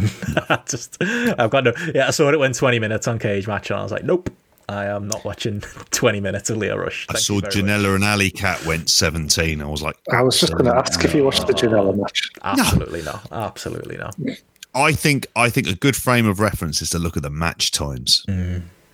And just imagine what a GCW 15-minute plus match is going to look like. And then just go, no, I don't need to see that. And then don't see it. And you'll be very pleased with yourself. Good shout. I think it's a good rule of life, and in wrestling in general. But not a hugely memorable show. But they had the big angle at the end, and they're absolutely gonna cash in on that Moxley stuff. That's gonna be a big show for them, no matter where it takes place. But that was the only other thing I watched. So unless there's anything else from you guys. No, that's it for me. Awesome. Good. Any plugs? Oh, what do we plug? Well, I'll plug the Patreon. Go to patreon.com/grapple. Listen to the Kevin Nash Film Society, the daily updates. Film Society, No. Is that an upgrade? It is. This is me not thinking about when I talk again, isn't it? Grapple Film Club. You are the host of that one. I am, yes. Oh, I forgot to use the intro at the start. I've just remembered. Oh, sorry, Jim. The first thing I noticed when I went to listen back to it. Messed up. I just forgot. I forgot it was a thing. Sorry, everyone. Next one. That's why you forgot, Jim. That's exactly why I forgot. So we've got the daily updates. You can go back and listen to our deep cut episodes. We've obviously been doing a few flashbacks. We've got shows coming up. I think about the XWF are coming up as well. What's the other one we're going to be doing? I forget now. We've got a couple of things in the pipeline. We'll yes, there's one that we just had that is, my God, talk about an episode that's going to be down our alley. Yes. Put it that way. I was like, oh, fucking yes. So, there's a few of those to see coming up. We're going to be doing a Q&A as well this week. Is that right? I was trying to get shit. We may not be. Who can tell? Well, if you subscribe to patreon.com/grapple, you too can find out. Like me, one of the hosts. Well, can you follow that great flick, Gareth, for the app? Download the app. There you go. Follow us at all the usual places. This was a special Tuesday show. We should be back next Monday. I don't think it's a particularly busy weekend this Monday, so imagine there'll be plenty of AEW talk, and hopefully I will be talking it's not the Duel of Ultimate Warriors this week, is it? It's Collision in Korea. We'll be probably talking as well as the other bits and pieces of the news around wrestling, and we'll go away and we'll figure out what we're doing on Patreon. But yes. For us, for another show. It's been a good time. Cheers all. See you next week. Bye.